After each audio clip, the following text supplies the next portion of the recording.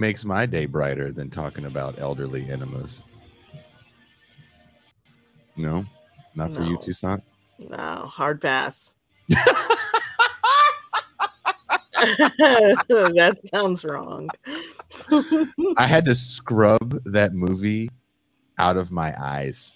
It was so bad. God, it was. I've never been that offended by that movie. Oh, I've seen Atlas Shrugged, and that was less offensive than that film. Really?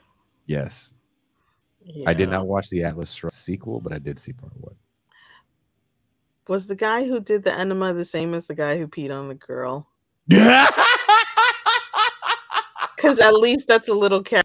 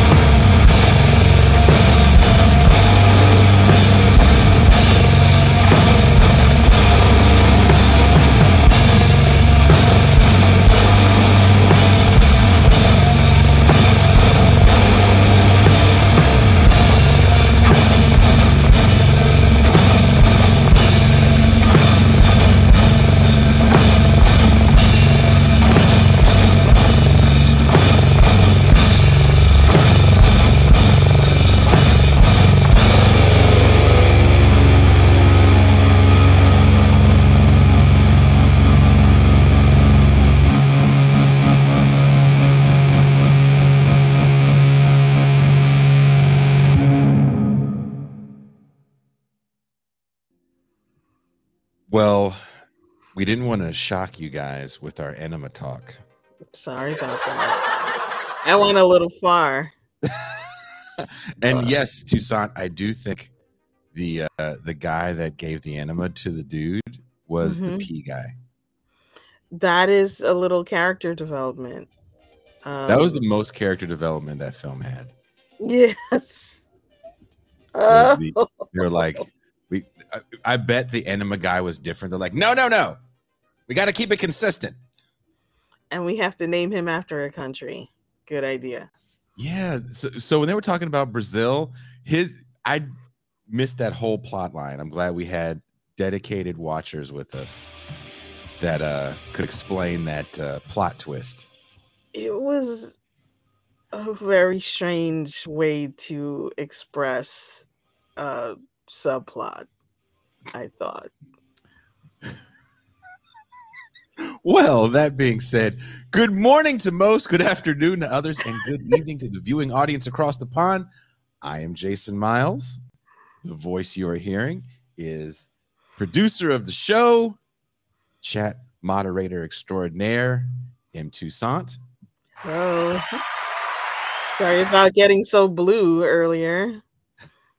We're talking about movie night. Yes. Yes. But we are here for another episode of This is Revolution Podcast. If you're new to the channel, please like, subscribe. If you're enjoying what you see, make sure to hit the notifications bell as we're constantly adding new episodes and doing cross streams with other channels. We've recently added a few new features. We have Nailing It Down, a history show with Gene and Varn. The Red Zone is coming back, as well as more Pop Life, booking some very interesting guests. I don't want to say anything. There are going to be some fun shows. We are busy in the TIR universe. Also, keep your eye out for a new short video essay as the work continues on the feature-length Kayfabe. I still got to create, so there's going to be some shorter ones coming out before we drop the big one, which will not be on YouTube, actually. Ooh. We're actually going to do screenings. We're going to be doing some traveling screenings all over. We have some planning, some light planning we've done so far for the spring for the West Coast, and hopefully taking it out throughout the country. It's just an excuse for me to tour again. Sans the band. Also, as Toussaint and I are talking, last night we did our first ever double feature movie night. It was hilarious, and I was able to record the first half we watched my new favorite movie from the early 70s, Willie Dynamite. Mm-hmm. We concluded the night with what I can only call Birth of a Nation for the post-racial generation. Life is hot in Cracktown.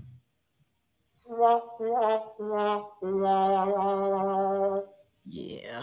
The beautiful and talented Shannon Sussman could not save that film. She was just okay.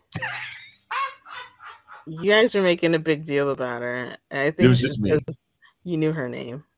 It was, hey, it wasn't you guys. It was literally just me. It's literally just you. A man who doesn't not look like Willie. Willie. Y'all Who kept was it? Was calling me Willie Dynamite. Willie Dynamite. Yep. You That did was some great mean. stunts. You did some great stunts. You Uh, don't not Willie look alike. Dynamite- First of all, Willie Dynamite had the best, worst fight scenes I've ever seen in a movie. Yeah. And whoever did the wardrobe, Exquisite. the hat at the bank, it looked like a spoof. It looked like a Pope hat. That's what it looked like. Shahrazad Ali hat. If you'd like to see or hear these movie nights in champagne rooms and sound off in the call-in segments, there's only one way. You have to become a patron for as little as $2 a month or $30 for the year. You can have access to the champagne rooms past and present, hang out with us for movie nights. Also, you can be part of the Mau Mau Hour with Pascal Robert live. Now, the headless, faceless voice of reason is going to do the TIR merch pitch. Pitch merch. TIR pitch merch. Do we have the visuals up? You have to have the visuals up. I'm sorry because I have copy now. Oh my goodness. Here. Jesus, one promotion and this is what happens. Oh Lord. This dude. Give a woman a little bit of power and they all think they're Oprah. Yo. What are you gonna wear when it's brick outside with a westerly wind? Some type of flimsy t-shirt? You wildin', son. Buy a t-shirt, merch, hoodie from TIR or a pullover. That's what you're gonna do. While you're at it, you're gonna grab a mug for a toasty winter beverage. That's what you're gonna do. Word. Word. Word. Word is bond, son. We coming for you, nigga. Just know that. And we got snapbacks. And we got Instagram. Follow us. Word. Word. Also, we have the Give them an argument. Give a Revolution live show. We're bringing the party to New York, January 22nd at the Cutting Room. Wherever you are watching or listening to this show, there will be links in the description. As this is the last time we pitch this, as next week, Ben and I will be taking off for New York, New York. Did you like that? Did you think I was going to sing it? That was just okay. I didn't give you the full. Yeah, you had to trash my Mitch Perch, so that's what you get. You mean your merch pitch? There we go. Speaking of merch, here's everyone's favorite lovable Marxist. Mm-hmm. He is my homie, my dog, my co-host extraordinaire. Always smiling. We get so many messages about, can you please stop Pascal from smiling? For real. Yeah. Please welcome the Pascal Robert. He's smiling. Smile all the time. I laugh all the time. Peace and greetings to the chat. Peace and greetings to the audience. Peace and greetings, Jason Miles. Shout out to some Black Alliance from Peace Comrades I see in the chats. Erica Ryan, what's going on? I hope you had a good trip in Nicaragua. Shout out to the Black Power Media folk I see here as well. Shout out to everyone else. Thanks for coming out. We had a great movie night. I only stayed for the first half. We saw a blaxploitation classic, Willie Dynamite, that talked about the capitalist antagonism of unionized pimping as Pimp well as the unions. need to unionize prostitution. It was Mhm. quite an interesting juxtaposition of themes between collective bargaining and female exploitation. Quite an amazing movie. You guys thought we were just trying to show you black exploitation. We was trying to get into your mind. Yo, my mental. Dig it, Willie. You got to have vision. Vision. Let's dig into this shit. So I extra. want to make you A1 minus 1, which is 0. I'm a capitalist, dig.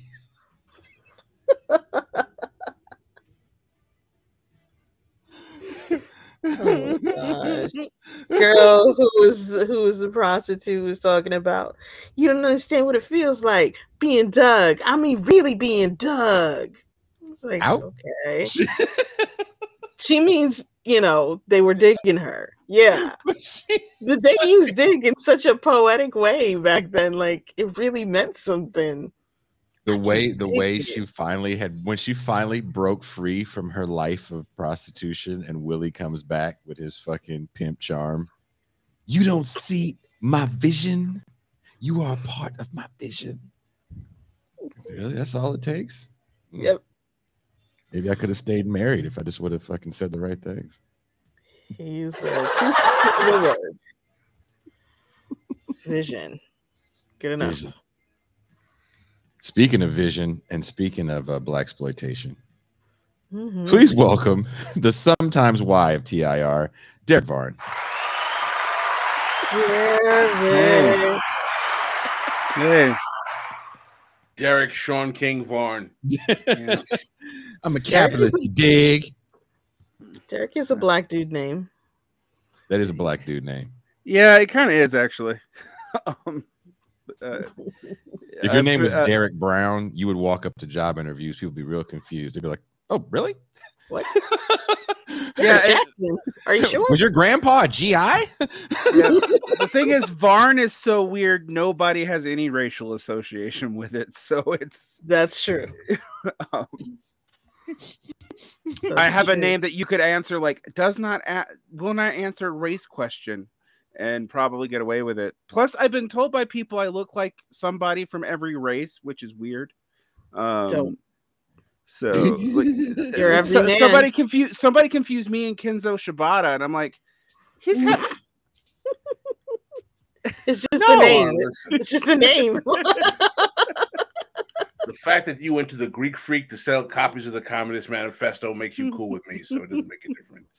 To Greek freak. You wearing matching outfits today. It's so cute. Oh, I guess we are. appreciate Yeah. you. Oh, look at that. You know why? Because they're like the Blues Brothers. Yeah. Oh. Or when you have to get up at 8 a.m. to do another stream for another TIR show, you just grab whatever collared shirt you have around. We're lucky he had a collared shirt. You are lucky. Right? The ebony and ivory of dialectical materialism. The Murtaugh and Riggs of podcasting is Varn and Pascal. I'm getting too old for this shit. Can you say that just one time in this show, Pascal, that you're getting too old for this shit, like Danny Glover in Lethal Weapon 1? Just Oh man, this is all right. Y'all keep me young. dude, Danny Glover was 41 when he did that movie. That's crazy. Yeah. That's great acting. I'm telling you, I rewatched that. Me and Burgess rewatched that a few weeks ago. And there's hella little nuances I noticed. Like Danny Glover walks like his feet hurt. Because you're old, right? If you're old, your feet hurt.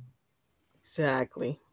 Because I met Danny Glover and he walks like a cool ass dude. Like he walked in kind of like Willie Dynamite. Like, "Say, Gliding young blood." downstairs. That man gliding Hey. down the stairs was so great. Well, yeah, I met him in the Bay. It was a Bay event. Willie Dynamite gliding down the stairs, Pascal. That was great. That was classic. Can we say right now, shout out to P. Robert for suggesting after I played that short clip, we actually watched Willie Dynamite. Insisting. Oh yeah, Insisting. I'm glad we did that. Mhm. He insisted like he was getting royalties off the play. Like, we Listen, have to do this. seeing Gordon from Sesame Street play a 1970s pimp is always going to be something So worth good. checking out. I can't get So the good. picture of the bank that hat he had. Shahrazad Ali. Your Hat. accounts are all frozen. Mhm. Say what, Jack? Little waterfall Oh my on god! the side.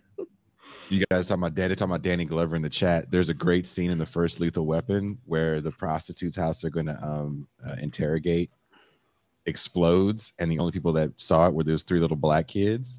And so we have to ask these kids, who if they saw anybody. And as Danny Glover walks up to the kids, because they're like, well, you walk up to the kids because you're black as well. And the kid goes, my mom said police shoot black people. Is that true? Ouch. And then he just doesn't deny it. Say, All right, if they look like Danny. you, of course. Only if their pants are sagging. Like, why? Yeah, were their pants sagging? Like, I watched that scene, and I've seen the movie like a million times, and it just hit so different as an adult. I was like, oh damn! When he just goes, oh, like that's all he does. He doesn't go, no, that's a misnomer. And then Mel Gibson laughs and walks away. Oh God, that bastard! I will say this: Lethal Weapon 1. No black villains were harmed in that film. At least There's an anomaly. Anthony Kiedis' dad gets fucked up in that movie. He doesn't ever want to feel like he did that day.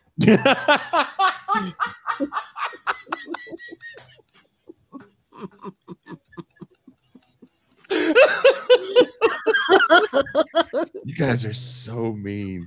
Poor Derek was having like serious conversation with Jean Bajlan an hour before, and now we're sitting here making jokes about Danny Glover.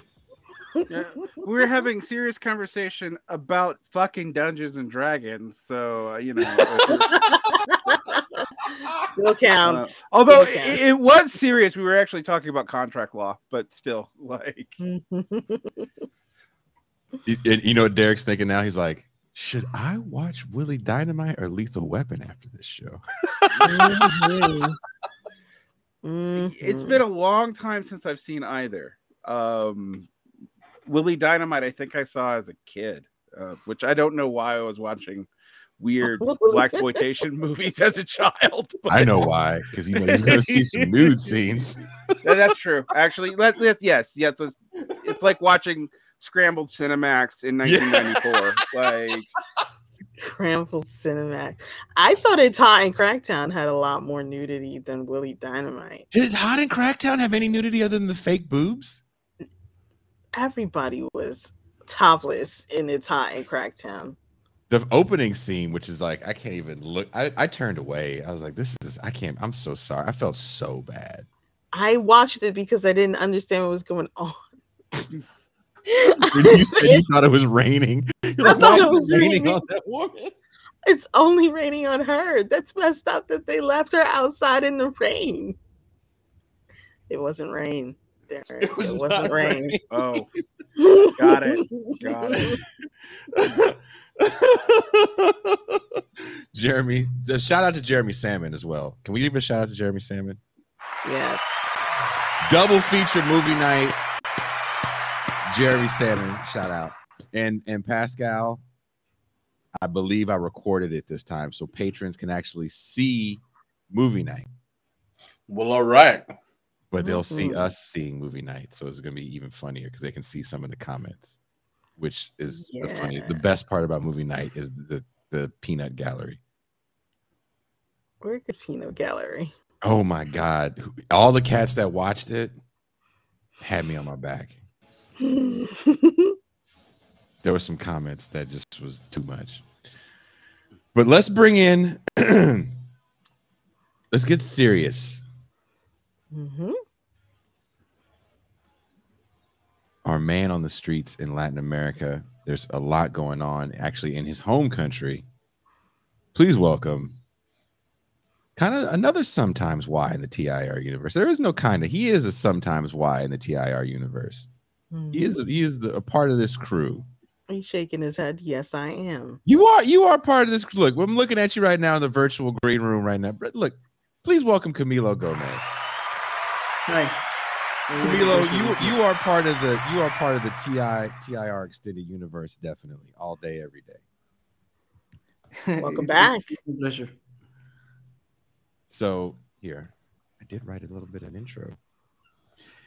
In December of this past year, President of Peru, Pedro Castillo, was ousted in what many call a right-wing coup after he attempted to dissolve a primarily right-wing Congress and rule by decree. The wake of the ouster of Castillo, violence has erupted with over 40 deaths at the hands of the new right-wing regime in office. We bring our man, Camilo Gomez, that's in Peru, to give us a little context on what's happening.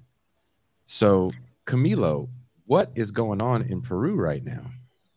Yes, so the story more or less begins in December when there were rumors that the then president Pedro Castillo was going to be indicted by Congress, impeached, and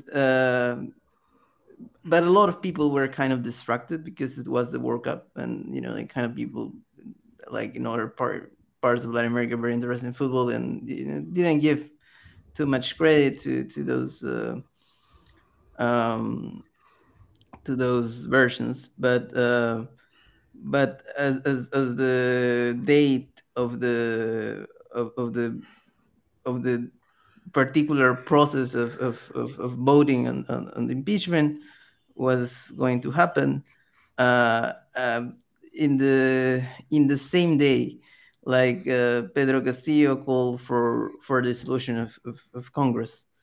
So he will not be impeached, but it kind of backtracked because he didn't have the support from neither from the military or from the police. So they arrested him, and he remains in jail. And they did formally like the impeachment, uh, and then it assumed like the vice president of Pedro Castillo was Dina Boluarte.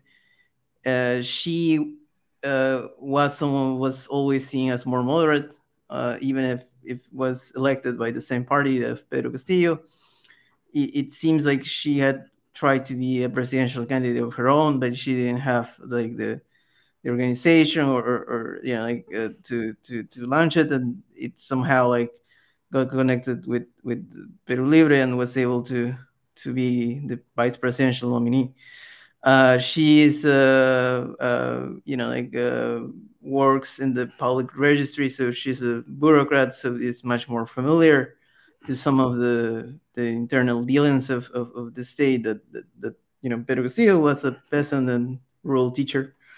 But the the way it happened, it was seen as a betrayal of by many Peruvians, particularly in rural Peru, where the protest started. Even if she, is someone who comes from rural Peru, from the Andes, from the region of Apurimac, that's where the protest started and the repression started. And in Apurimac, like the region from where she is from, they started the first casualties like of protesters, that it seems clear that the repression was very abusive, in the sense like there were even minors that died those days of repression when it started, and that kind of led the to protests to grow around the country. Then like the president signed a declaration of emergency. So the military went, and there were more killings now in Ayacucho, and there have been different clashes. But a lot of the organizations, because the Peruvian economy is very informal, know that a lot of people need the cells of Christmas, so they kind of give a Christmas truce uh, toward the the start of Christmas and toward New Year, and the 4th of of uh, of n- of January it was going to restart the protest, and they did. And this Monday, the protests in Juliaca, which is a city in the region of Puno in the Southern Andes, had the most casualties so far. Um, so it's 17 civilians and one police officer have died of those clashes. It is it was the most. A lot of them died because they tried to take an airport. In the past, there has been also attempts to take an airport. Sometimes have been fatal, but not as much people. Like some argue that because cities are so sparse in some parts of the country, like the airport is kind of the only central place to some degree, and so there was this idea of taking the airport, and the repression was very intense. At this point, there are 49 people dead in the entirety Wow. of the process. Many of them are minors. Some of them were not even part of the protest. People that were just walking, and others Really? were.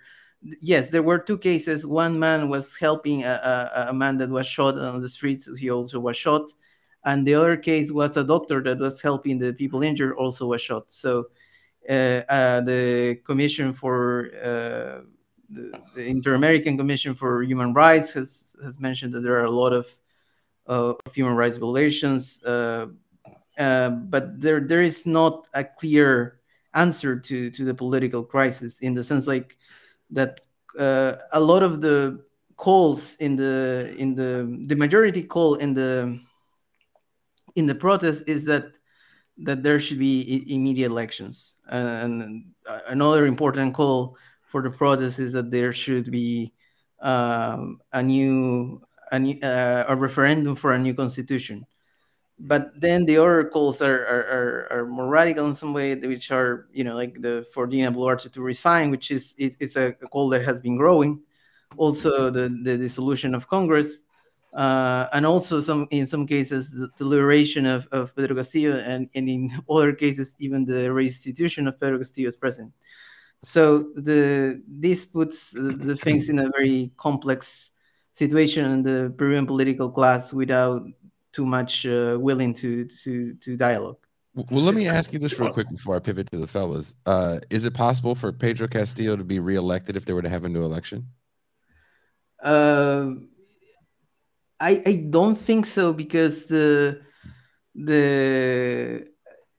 at this point he's arrested, so I don't think he is going to be able to be reelected, and he has also lost support to some degree. But I feel that this protest, the key to understand it is an opposition to Congress, which has 96% of disapproval, which is really something that even Congress, previous Congress were very unpopular, didn't have as high numbers of disapproval, uh, which there was a vote when the last year that was going to call for elections in 2024, but the call of the protest is immediate elections, because there are a lot of undemocratic moves within the current Congress that didn't want to recognize the results of the Pedro Castillo victory.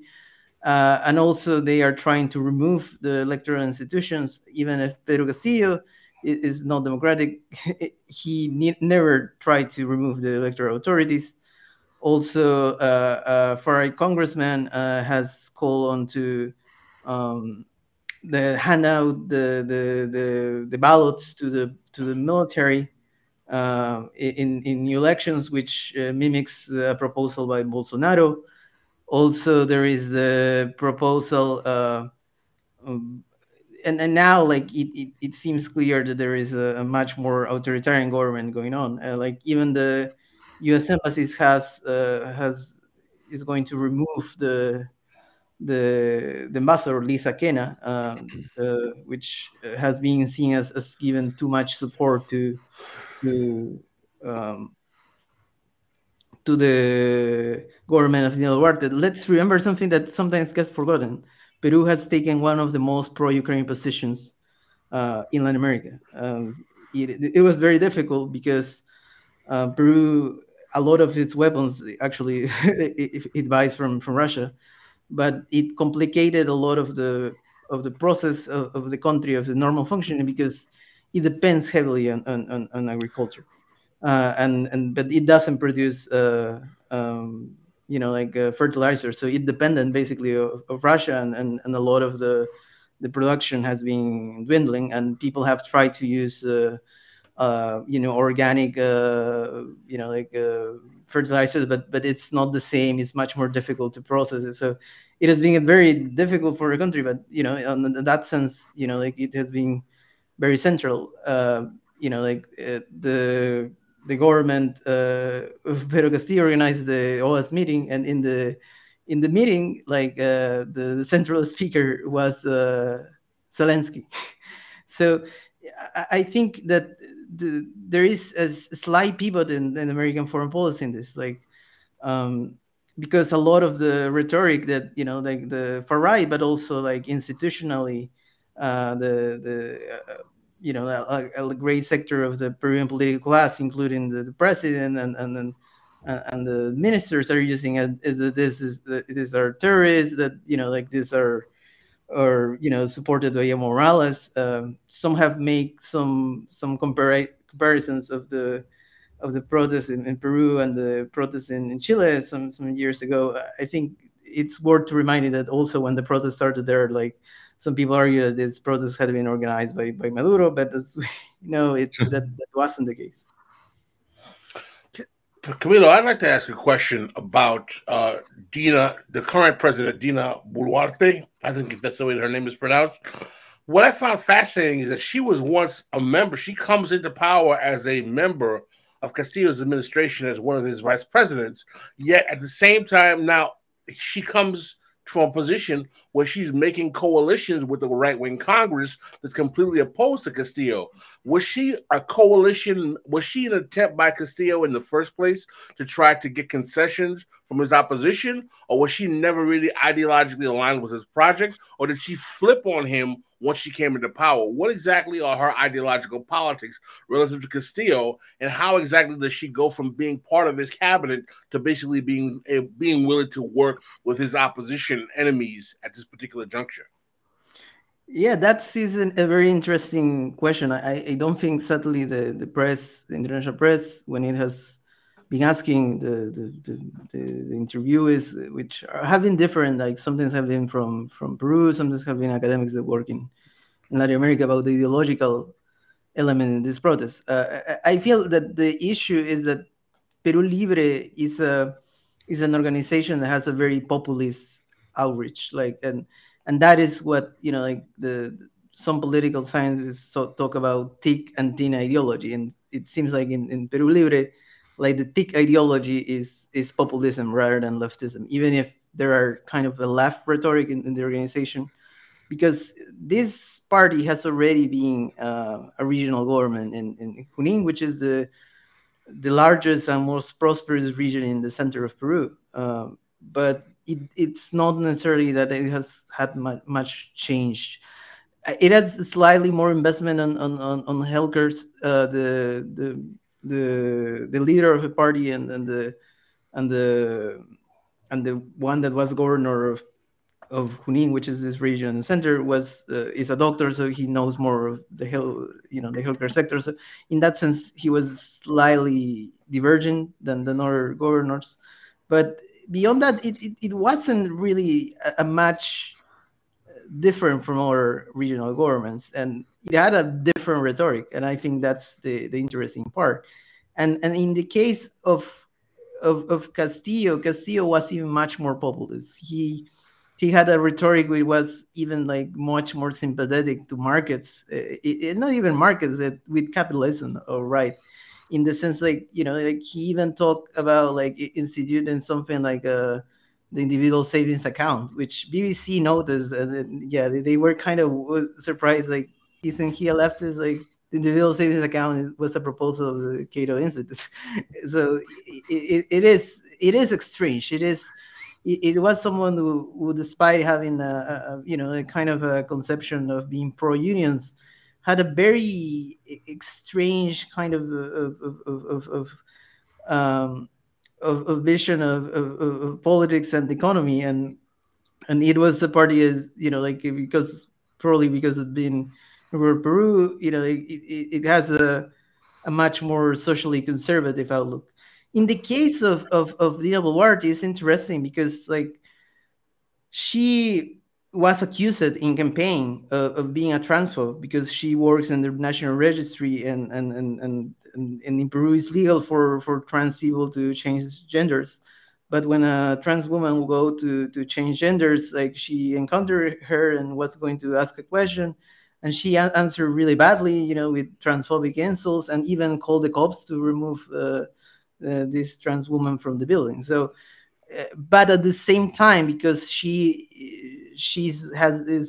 has been in the government for a while, like, she has this rhetoric about, like, against sexism, and she criticizes that it's sexism and racism that are working against her, which is very laughable in the sense, like, a lot, some of the women that have been died are indigenous women who were in the protest. So uh, I do feel that it is different, her rhetoric, from the traditional right, but she's much more of a populist interested in power rather than someone who had really deep ideological commitments. And she was also seen as much more moderate than Pedro Castillo and the rest of the party. Like, I don't think like, her politics were never really radical. So can I like elucidate a few things, because I was listening, I'm listening, and clearly, Camilo, you know more about this than me, but since you got me onto this trip uh in our first conversation, and God, it must have been 2018 now, I've been actually following Peruvian politics, and one of the things I find really interesting about the way a lot of the U.S. left is talking about this is they seem to be talking about this as a defense of Castillo, and these movements, these rural movements, as a defense of Castillo, which, from what I can tell, is true in some cases, but in general, it's more anger at the right wing Congress and the fact that the Constitution is frankly dysfunctional.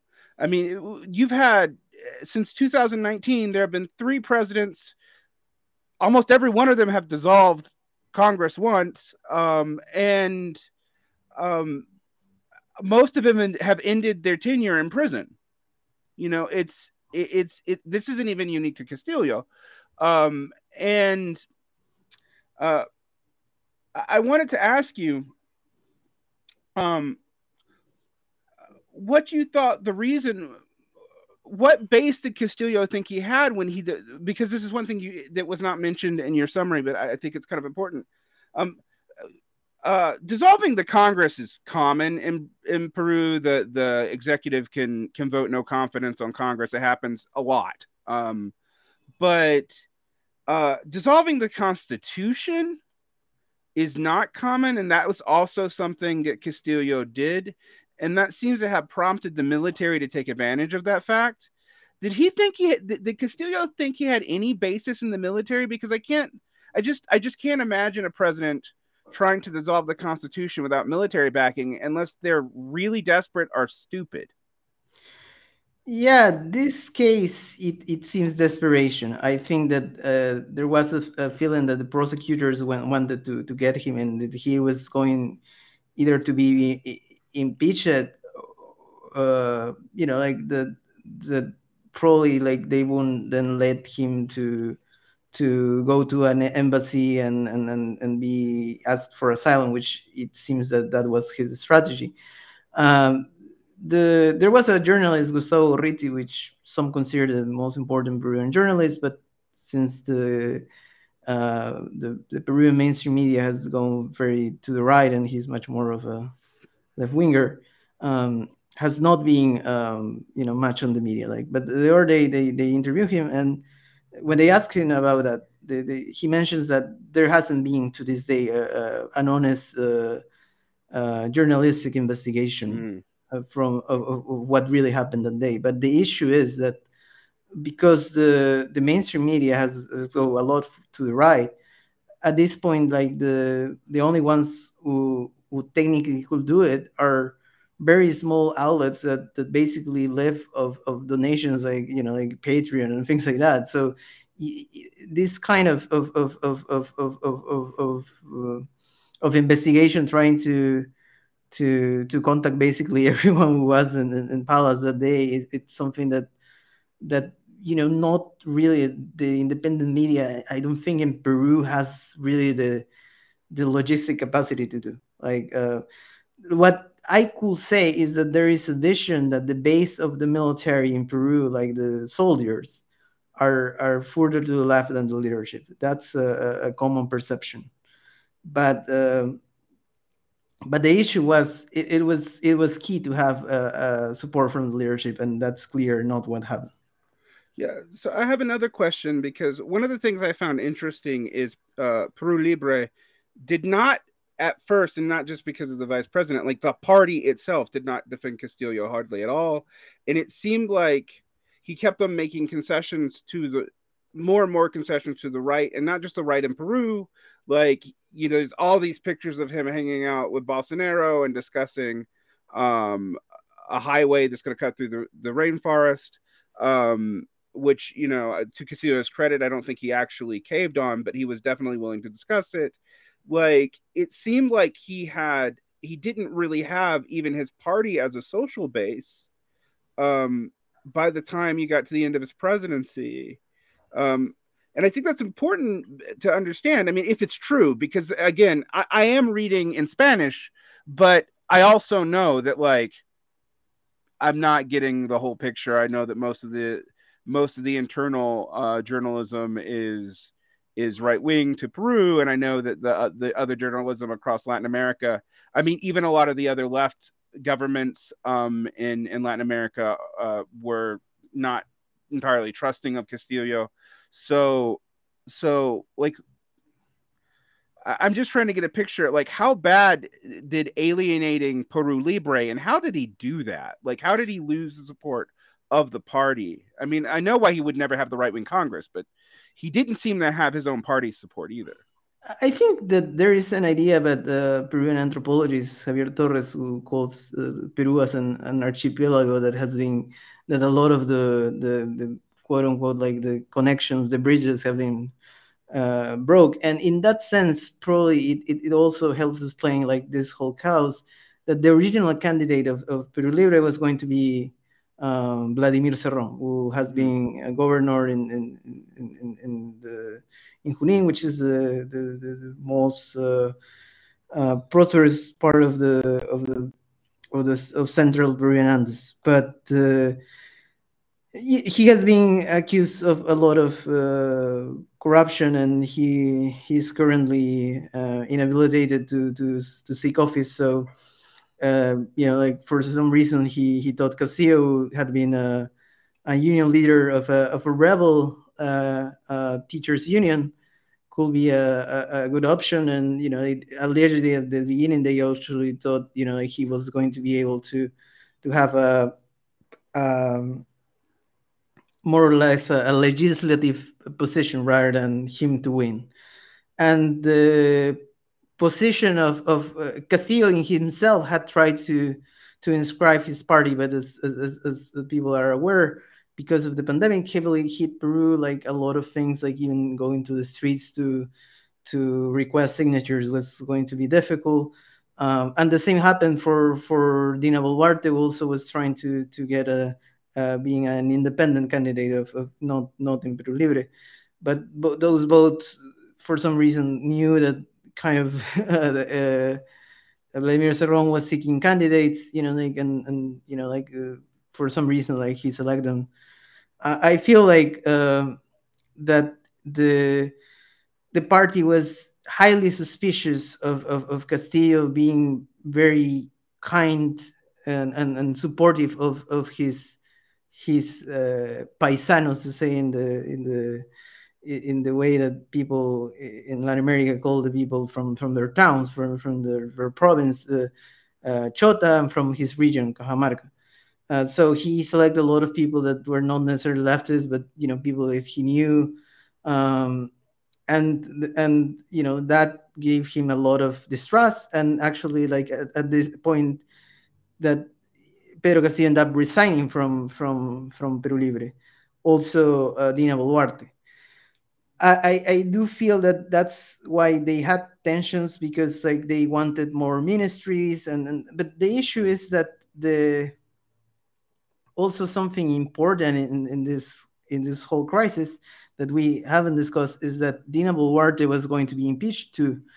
That it was because she had signed documents from a provincial club, which it is, I don't know how to say it outside Latin America, because it's basically because Lima has a large population, but a lot of the population hasn't been born in Lima.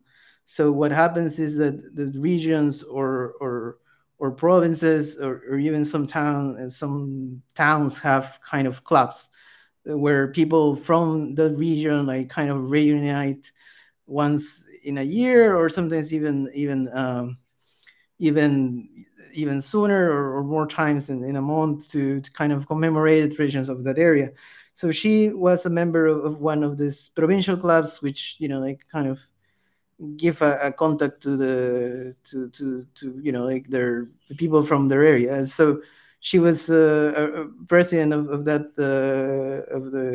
of the regional club from her region, and allegedly she had signed some documents while she was in office, and technically the constitution doesn't allow a president or vice president to be in any other role. So Congress could have impeached it on legal grounds, even if some lawyers argue that like even if it's constitutional, like it's not the spirit of the constitution. So the kind of some arguments that to some degree, even of people that were critical of her, like have some base. So it's not like just a defense of her.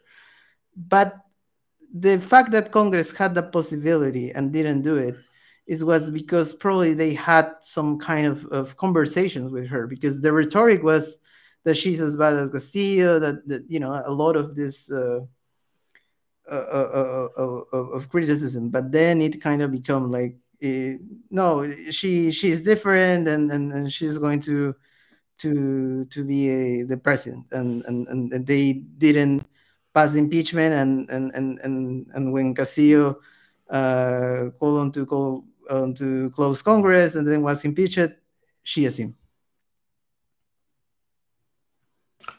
Pedro, I'd like to ask you a question about the reaction, not only from the American left, but also from the quote unquote elements of the progressive faction that exists in the Democratic Party of the United States, why I'm seeing such inconsistency. For example, in the case of Brazil, we realized that there was basically a insurrection or coup attempt in Brazil under Lula, who was assumed to be a friend of the left, at least, to be generous, at least. And there was all of this kind of reaction from the Biden administration. AOC was tweeting about how we have to protect democracy in Brazil, so on and so forth, et cetera, et cetera. Yet, why is there not an equal call to protect the legitimacy of the political process in Peru with Pedro Castillo? And no one seems to be particularly concerned with all of the bloodshed that's going on relative to this process. Is it because there's something about a dialectical difference between how the ruling class views Lula compared to Castillo? There's no oil in Peru. Oh, you and Vaughn want to chime in? I'm interested in how you would explain this dichotomy of reaction. Yeah, I think it is interesting. I feel that probably it has to do with the U.S. left centering and the discourse of democracy. which is curious because the discourse of democracy used to be promoted by, well, National Endowment for Democracy also has a very strong discourse of democracy, and it's curious some people come from also technically the left there, but I feel it is interesting because the when Castillo has go like the I suppose the equivalent of Wall Street, like the it's has been much more happy, like a lot of economic optimism. Even if Castillo was not really radical on economic terms, he maintained the president of the Central Reserve Bank. He put a lot of the first minister of finance was relatively progressive, but then the second and third one were more or less neoliberals. So I don't think there was like a lot of like a transgression toward neoliberalism rather than instability. But I also think that there is something that was clear from the beginning, that the difference. I think that the reason why Bolsonaro was able to come back is that there is a huge section of the elite in Brazil that is behind Bolsonaro, that is behind Lula, and that was behind Bolsonaro, and that is they saw that Bolsonaro didn't have the economic success they were expecting, like they are trying now with Lula. I don't think that's the same with Pedro Castillo, because the elite overall didn't support him. So a lot of the people that support him were more or less opportunistic people that wanted to have, like some say in the government, some governmental office, but not really even ideological. Just people that like wanted a job, and since Peruvian economy is very informal and some government jobs are quite high paying, that's basically what they wanted. So, would you argue that because you just brought up a very interesting point about the Bolsonaro factor? Would you argue that the dialectic in Brazil, because Bolsonaro was so abhorrent to the international liberal elite, put Lula in a position where he would be more important to be protected as a political project than Pedro Castillo in Peru, who did not have that same kind of opposition, at least in the international elite's eyes? Do you think that was a factor as well? I'm asking your opinion. I don't have a definitive answer. I think it is interesting because the way that we are seeing the current moment is that I think the COVID-19 pandemic played a central role, because I mean, like, if the project is having economic growth with depredation of the environment, that's basically the Paraguayan model, and it has worked. Like, Paraguay on economic terms has grown. But the issue for Bolsonaro was trying to do that in the context of a pandemic, and yeah, that was very difficult. So he handled very bad the pandemic, and that's something that for a significant part of the lead was important in kind of their shift toward Lula, which they were not completely excited, but they kind of knew, like, that was not as radical as people were saying. Vaughn, can you jump in here? I'd like to hear what your thoughts are on. We lost your audio, Vaughn. One is, I'm going to say, from the outside looking in, for the American left, Pedro Castillo also looks incompetent. And whether or not that's true is a different question. Whether or not he even could be competent, which I think is actually the more important question, because the incoherence of the Peruvian constitution. Another thing I think is that we should think about when we talk about the Democrats, and specifically in their democratic socialist colleagues, is that nothing in the Peruvian situation maps onto the American political map. It is fundamentally different. The right in the Peru does not act like Trumpist. Their attempts to frame this in terms of U.S. racial concerns also didn't really work. And interestingly, outside of the initial election win, the U.S. left did not cover Castillo. Castillo was covered more by places like The Economist. And The Economist was oddly sympathetic to him, far more sympathetic than any Latin American source I read. And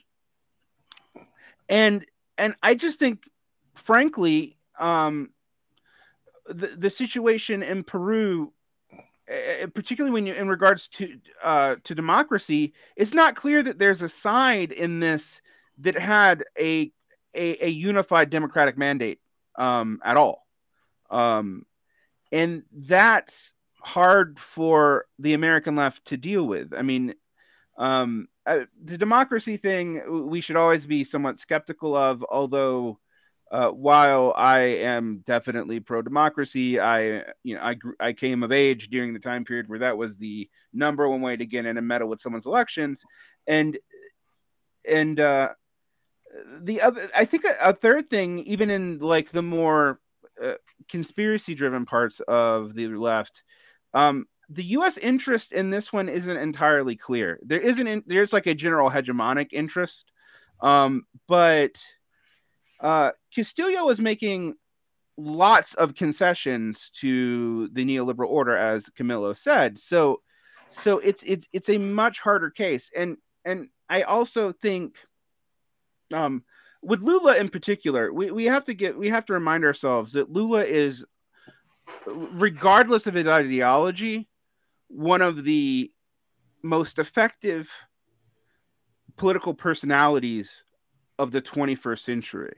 All right. And I think like that is sort of different, because like when we talk about Lula, we also have to admit that like the Party Trabajo, the Workers' Party in Brazil, like totally botched the ability to like back Lula up in the Brazilian Congress.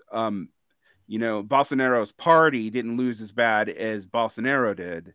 And Bolsonaro didn't lose as bad as everyone thought he should have, even with significant numbers of elites, changing sides. And in fact, when I've talked to people from Brazil about the coalition that kind of held Lula together, you have a lot of like very precarious, very poor, in classical Marxist term might be called peasants and lumpen, and then like a bunch of elites who switch sides. Like that was Lula's kind of coalition.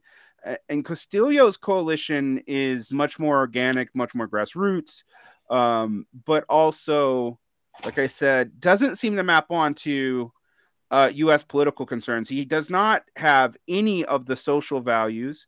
Castillo has also gone out of his way to signal that he's not a Marxist, he's not a Chavezista, he's not a communist, he has no relation to Shining Path. I mean, those statements are made over and over and over again. And weirdly, in this attempt to like probably ingratiate himself and seem, like he wasn't totally breaking Peru's role in the international order, also probably means that the left in America, if they understand it at all, and they probably don't, let's be honest, they don't like the U.S. most U.S. leftists either don't pay attention to Latin America at all. They read Eduardo Galeano like 20 years ago and have kind of stopped there.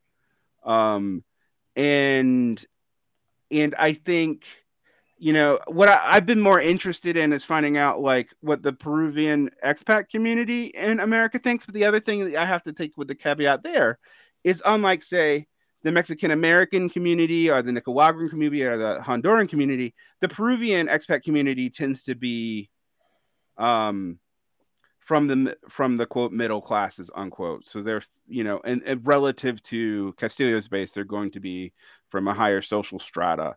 So, even that's not going to be really reliable. So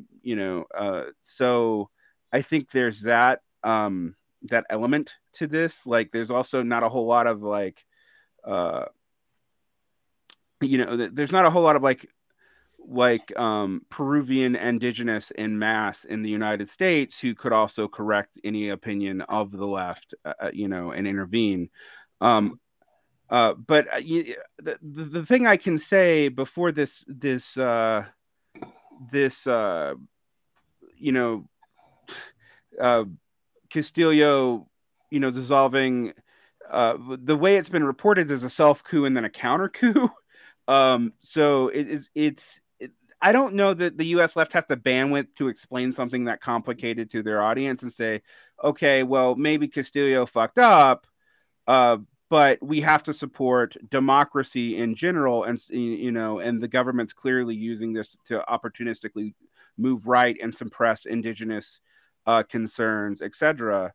But it's also, I think, another thing, Pascal, is like the left in America has miscalled all the Latin American moves except for Lula so far. Like I can't think of something where Jacobin's line, for example, has been in line with what actually ends up happening in Latin America. I think about the Chilean Constitution run, which they totally miscalled. I think about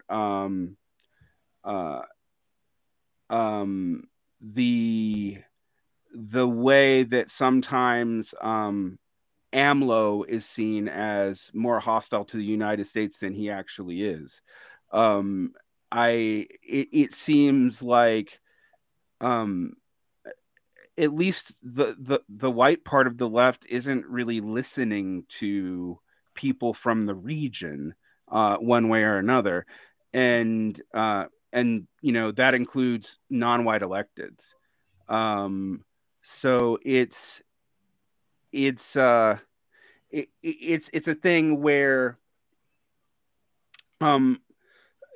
I'll be honest with you, when I hear U.S. leftists talk about Latin America, if they're not from Latin America or they have not spent at least a year outside of the United States in Latin America, I don't take their opinion seriously. Like I don't care what they have to say. And that's because the reporting is generally so bad about like what's going on. And if it's not like pink colored glasses, it's they trust the U.S. State Department. It's and I think Pascal, on the Democrats, it's kind of obvious, right?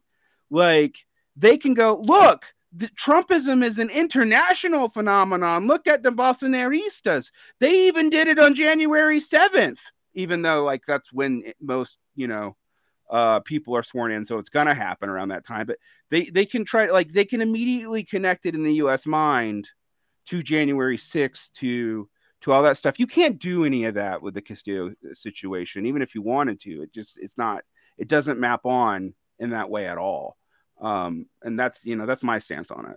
But would you guys all agree though that kind of maybe a reason why you don't see much American coverage of Peru it has a lot to do with the fact that Peru isn't a petrol nation, much like Venezuela, much like Brazil? Well, I think it's deeper than that. Just to say it's just not a petro nation. We do, for example, care about Bolivia, but it's got lithium. Do we? Enough. I think. But do we care about Bolivia because there was the Elon Musk tweets and the fact that there's some natural resources that are kind of everywhere that people thought Bolivia had more of than anywhere else? Yeah, well, I think honestly we care about these places because of strategic reserve reasons, and which is petrol. But I also think, Jason, that like when we mess with petrol, we don't need other countries' petrol. What we need is them to play on the international market in a particular way. Like, and I think that's a common misunderstanding with Iraq too. I mean, it goes back to fucking Naomi Klein, but who I can not mention without swearing. But speaking of celebrities, something weird about Peru was that it was covered even by Stephen Colbert, but I think he put it in a very weird way that democracy had been restored. But one of the elements when the quote unquote coup was basically he said like close Congress, and 2 hours later he was arrested and in jail. But the issue is, how do you have a democracy if you don't have like primaries. The primaries are not not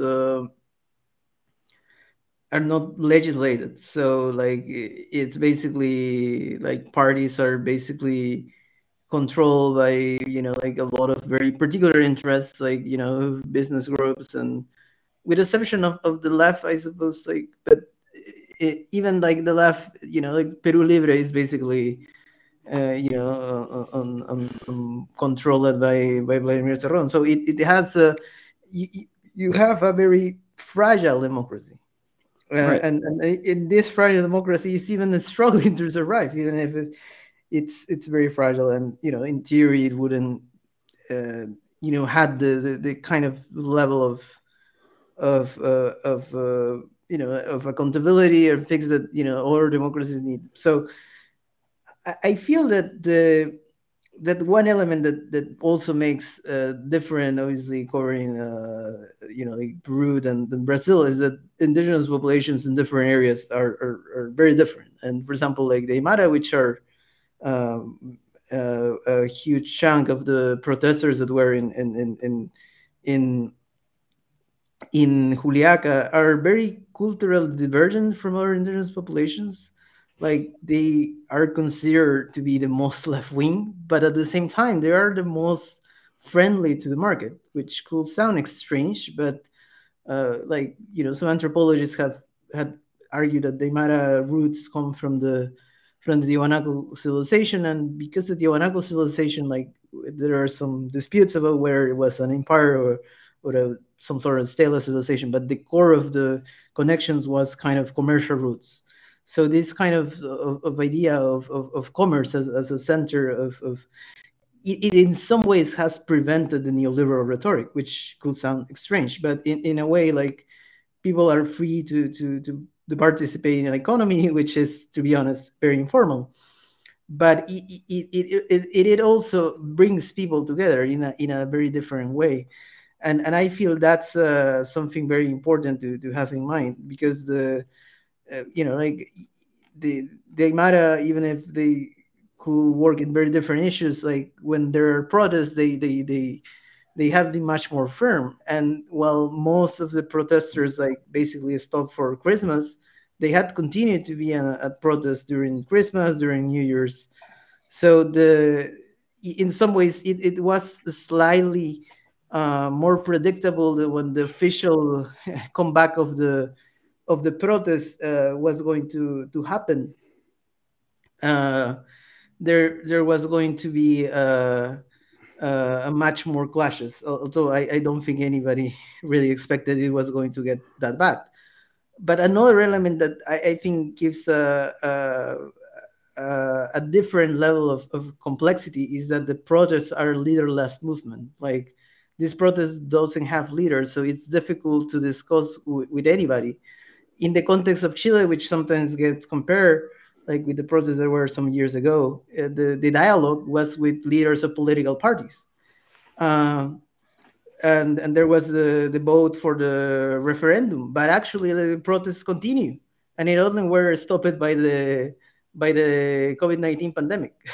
So um, in this case, it's very difficult to see a kind of a horizon without new elections, because like this Congress doesn't have any support, like and this government also has lost support.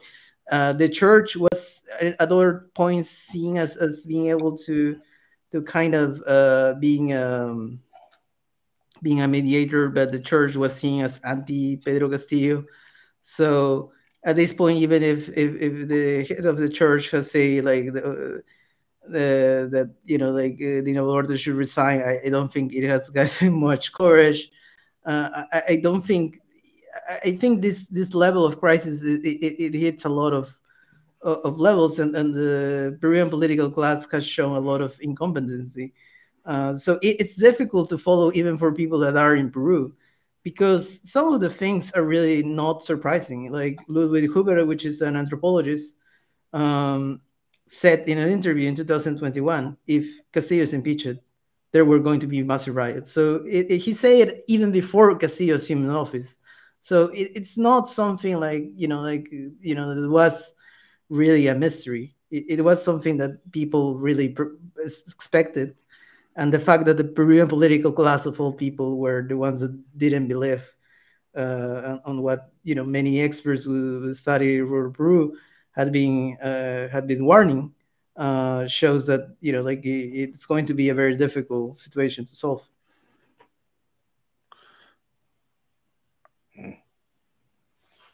Interesting. Yeah, interesting. I guess I have a few questions about what the way out of this impasse is. I mean, you mentioned the leaderless movement. I think I might slightly disagree with you that Chile was leadered. I think it was leaderless, and then parties stepped in and started negotiating and representing. And right now, I think you're right. In Peru, there's no one to step in. Like Peru Libre is not going to do it. They're implicated. And so there, it's it's interesting though. What you were describing this, Camilo? I kept on thinking, man, so you're talking about how there's no democracy in Peru because it's like, America, like the United States, because we also like primaries are governed by like state law. Like you don't actually have to have them. There's states that kind of don't. And they weren't part of our system until the fucking 50s, the 1950s. So it's like, it's one of the things where like, I do think in some ways there is a class of liberal who doesn't want people to look too much at like, this constitution in Peru is anti-democratic and dysfunctional. Let's look at why. Oh, it looks a lot like the U.S. Oh, which I also think now liberals have more on the talking points about like how anti-democratic the U.S. is, but I think that's interesting, and I also think the leaderless movement thing is interesting because one thing I'll say about a lot of the U.S. is, other than the DSA, which always seems to be late, most of our movements are fucking hashtags. Like there's no leaders for them too. And then they have leaders later. Like then you have a formal BLM organization, or you have the DSA speak for these workers, or what have you. But most of them start, they're not led. They don't have good leadership. They just kind of happen organically. And somebody takes in and opportunistically takes advantage of that. But that's not, I guess there's nobody to do that in Peru. Well, real quick, just going to break up the conversation for 1 second. This is the Saturday free show here at TIR. And everything you've been hearing for the last 12 minutes is all bonus material. We do not go to the champagne room tonight where we do our call-in segment. And we've been talking about it a lot on the show. And Toussaint has been saying we should do a Saturday call-in so people can see what we do on Tuesdays and Thursdays. So right now, there is a number on the screen, 626-873-8. I can't see from this far because my eyes. 873-8658. The phone lines are open. If you guys have any comments, anything you'd like to add in this conversation, you'd like to talk to Derek Varn, Pascal Robert, or Camilo Gomez, the phone lines are open, and they will be open for only a short time because this shit's expensive. We coming for you, nigga. That's what the collection guy says to me when the bill comes up for the phone lines. So, continue. Yeah, I mean, you were asking me about like the way out of the crisis, like the proposal many people have is like the Dina Boluarte renounce, because at this point, like she's just making things much worse. The top prosecutor is investigating technically her and part of their cabinets for a lot of this deaths. There have been reports of like people being shot, like even in a lot of There are some versions that even like armament that is not on the police list is technically being used. So um, a lot of these things had to be investigated. But the problem is that the prosecutor that technically is investigating, like the government, and even it for genocide. But the assumption of some people is that by putting the charge of genocide, which is very difficult to prove, like is just a playing. And that one of those expressions is that recently she is dismantling a lot of the human rights prosecution office in the country and turning into anti-terrorism offices. So a lot of the key of these protests have been the accusation of them being organized by supporters of the Shining Path, and this has generated a lot of problems because, like like the unofficial narrative that the state gives is that the Shining Path was defeated. Um, there was an offshoot of the Shining Path, the military Communist Party of Peru, which is still in part of the Amazon, but it is very small. Actually, like it was heavily impacted in the years of Pedro Castillo. Even there was leaks. There were the Guacamaya leaks, the leaks of different militaries in Latin America, which curiously were not covered in the U.S. Even if it had a lot of information, was really interesting.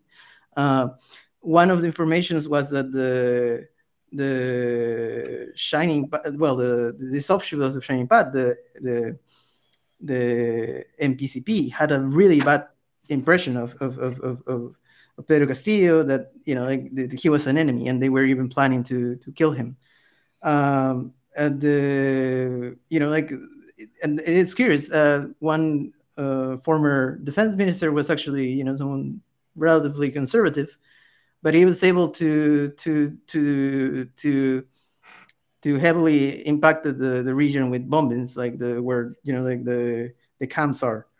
And despite that, he was more or less forced to resign because they were investigating even for eating. Like, but, it's technically like ministers could use their budget to eat, like in the work day. So it's not like something like like very minor compared to other cases of corruption. So it is. I feel like that. But the complication of this rhetoric. So the other organization that people put as linked to the Shiny Path is the Movadef, which calls for the it used to call for the liberation of Abel Guzman, who actually died during the Pedro Castillo presidency. The Congress even approved a law which so his body was disappeared. Like, we don't know where his body is, and that law was even supported by left. Like, everyone supported. The only person, I have to say, in my entire timeline, which I followed people from everywhere, only one person opposed it. And curiously, it was an American that works for a publication of security issues. Like, so not a lefty. and so it's not something that had like much opposition. Like, uh, the the but the MOADEF is present, and curiously, it has gained some support against in the military, in former military, because it calls for an amnesty. There have been reports of them even going to pro-life marches. So, but the issue is like it's difficult to say this presence is massive.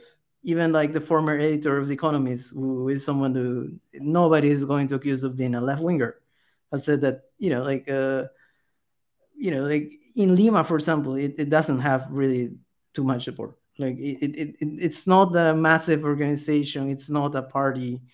It is incapable of organizing the national protests, and the protests are getting national. And people probably remember in some parts of Peru, the Shiny Path actually didn't even have a base of support. So basically, when they came out, like the Rondas Campesinas, like the peasant um, self-defense organizations, basically kill them.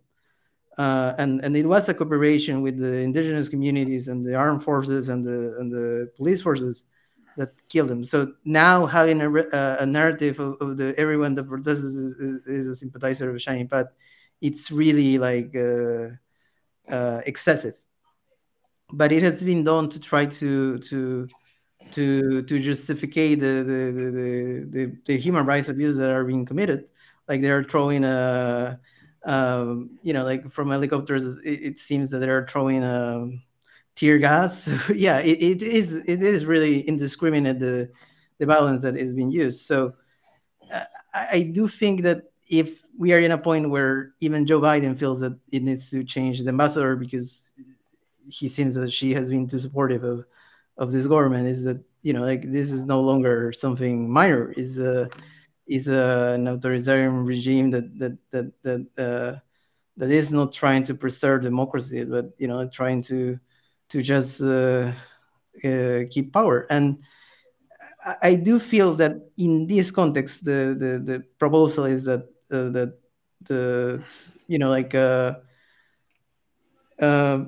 Dina Boluarte at this point needs to resign, that Congress needs to elect a new leadership table, which will include a new president of Congress, because the current president of Congress is not someone seen as with sympathy by protesters, and call for elections for this year. But it's going to be difficult because Dina don't want to resign, and many don't expect Congress to act in this way, trying to change their president.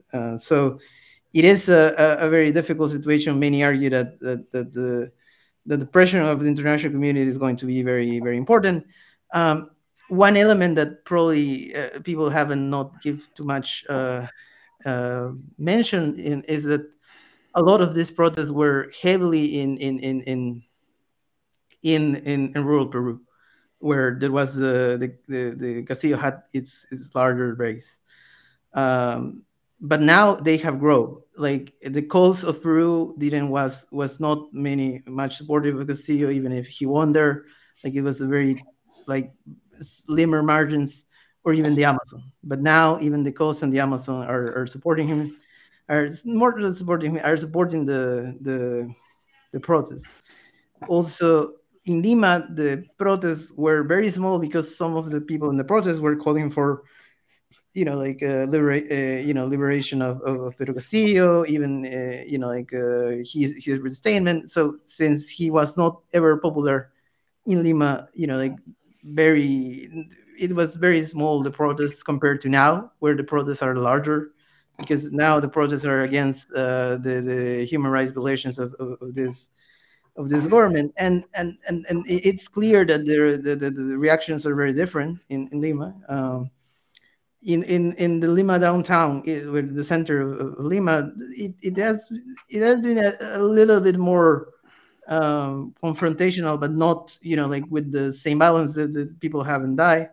And even in Miraflores, which is a much more wealthy part of the city, one of the wealthiest part of the city and the entire country, like the protests have been like very, very normal. Like at most, people, like some of the police officers said, you don't walk by in the in the avenue itself, just in the borders. But there have been some attempts there of people uh, that live there to throw eggs, or people passer by insult them. So it shows that like kind of the an opposition from above in some way, like that a lot of the elites have normalized this discourse of the other as communists, as terrorists. um, so I feel that this is a moment where there are a lot of elements going on, because this Congress also is very undemocratic, and it's even trying to ban, to run for office, a lot of more technocratic figures that are much more liberal, like the former president Francisco Sagasti, who more or less came of office in a transition cabinet. And he is he's someone who was worked in the World Bank for many years, not a leftist of any kind. There was the former Minister of Finance, someone who was praised by the Financial Times economists. These are not radicals. They try. So I feel that this is an element that probably is going to even generate some conflict within the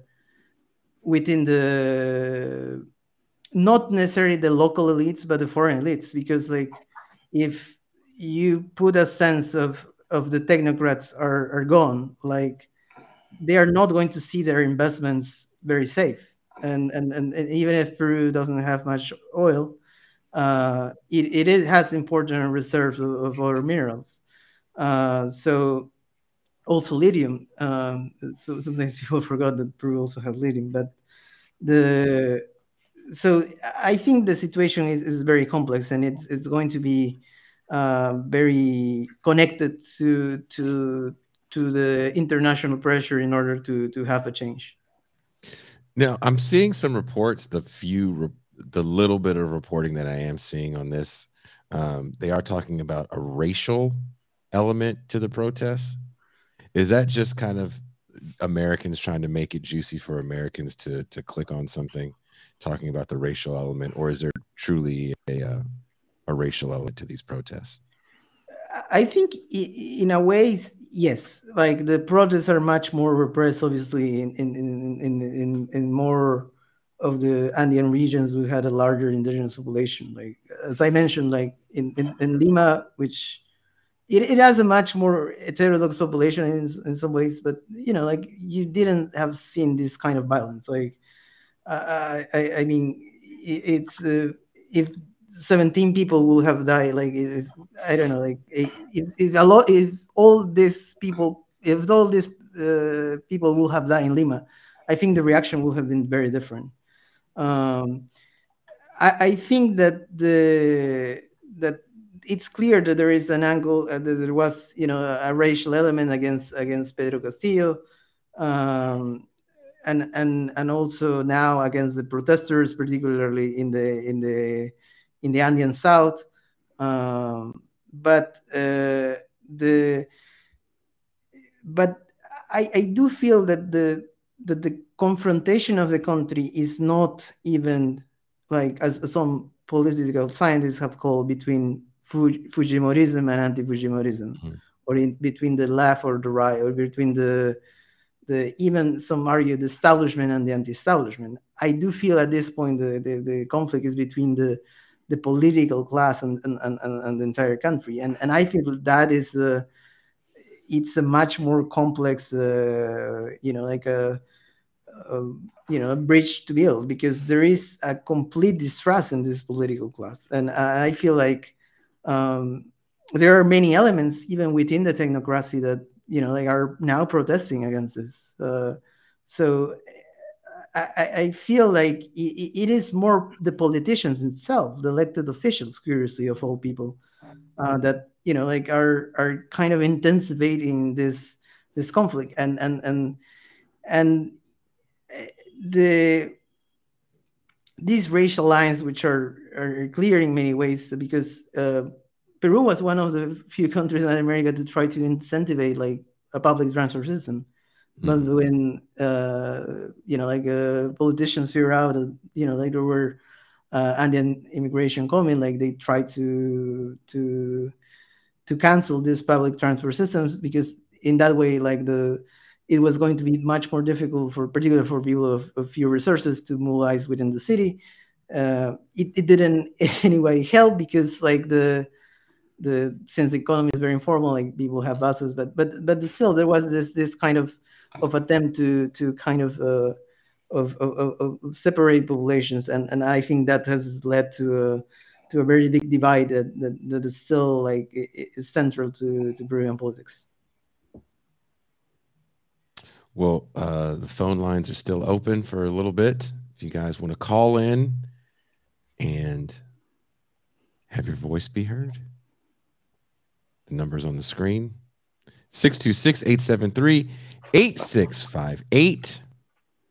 I have a Yeah. I have a larger question that I'd like to ask our panel, as well as Jason can chime in as well.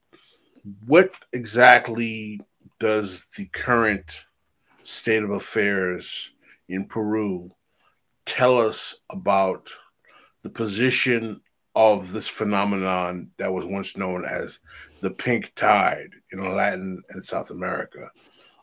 Some would say that what's happening in Nicaragua means that the pink tide is moving on.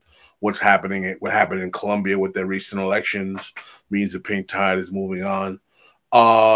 Some would say that the return of Lula would argue that the pink tide is moving on. Is it even correct to use that discourse anymore to really address the political phenomenons in Latin and South America? And a secondary question is that why, particularly from a materialist analysis, do these countries seem to be the only ones that even have some embers of a left socialist political project that can take state power? And I don't want to even talk about communist China. We don't need to put that into the equation right now, but in the Western Hemisphere.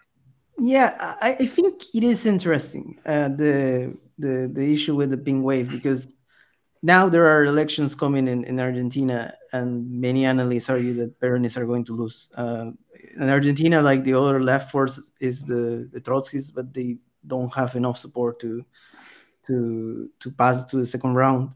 Even more support to pass to the second round have the Libertarians, which is kind of curious. So I think in some ways, like this pink wave was which has a lot of things, like was the anti-improvement sentiment, but also was the crisis in in in Latin America from the COVID-19 pandemic was really strong. So a lot of people saw the healthcare system have been devastated for decades, and there wasn't that much change, and that was what caused it that Latin America was the region with most fatalities with so far, at least, with all this great crisis. The new governments, which were very diverse, but with the exception of Bolivia, were fairly pro-vaccination. Bolivia was a really weird case because the mass is really populist on vaccines, so it kind of was not too pro-vaccines, but in general was really pro-vaccines, and that kind of led to some degree of sense of public policy. Even in the presidential election in Peru, even some candidates in the writing want to buy vaccines. So I feel like the question of why the left has success in Latin America, I feel that even if Latin America is a region that is very polarized on racial, like economic and cultural lines, is that the conception of the pueblo, which is difficult to traduce to other languages, and I suppose because of that, like people say in protests all over the world, "El pueblo unido jamás será vencido." I think that this kind of element, it is very strong, of the idea of at least temporarily some sort of union to move forward to another point.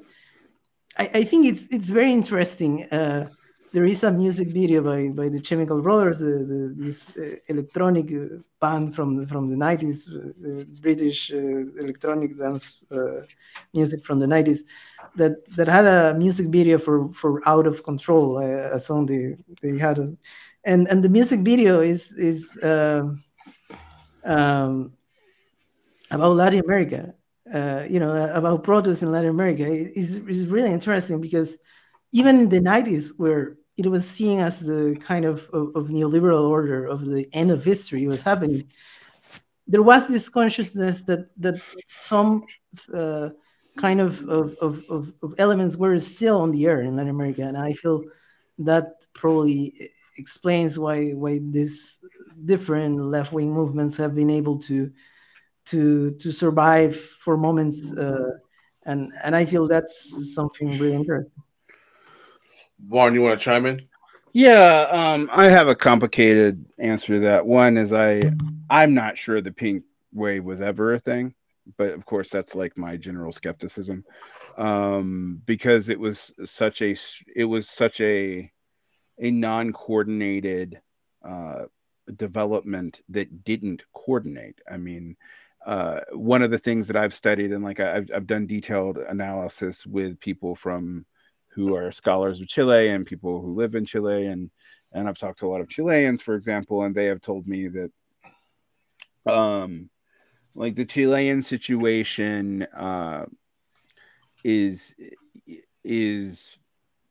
was exempted from the original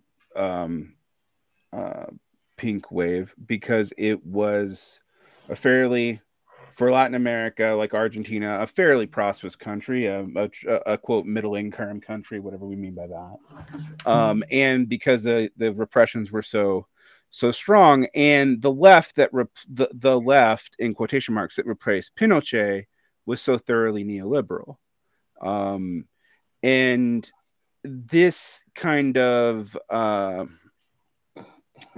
situation is really interesting. I actually oddly blame American imperialism for this in a lot of ways, because what U.S. economic policy has done is been so blatant in Latin America, and also it has not allowed Latin American states to be particularly strong outside of Brazil and parts of the Southern Cone. It just doesn't allow it. So often left-wing opposition can grow more organically because, repression has been explicit as opposed to implicit and subtle like it is in other places. And because the state isn't really strong enough to oppose it, despite often being ran by military juntas. And I think the last thing we need to like be completely honest about, Latin America is very similar to Africa in one sense, is that it was not allowed to join the global order until really late. So there are nation building projects done by conservative and neoliberal actors that still get indigenous pushback in a very real and organic sense. I mean, and if we want to talk about like the Central American cartel wars, there's a way in which that is a backdoor genocide of indigenous peoples in Central America. And that, of course, leads to pushback. I can't tell you how many times I've sat down with people who come from Nicaragua and El Salvador and Guatemala here in the United States. And, when they find out I'm a gringo who knows a little bit about it, we talk about their hometown, and their hometown doesn't exist anymore. Like, it's gone.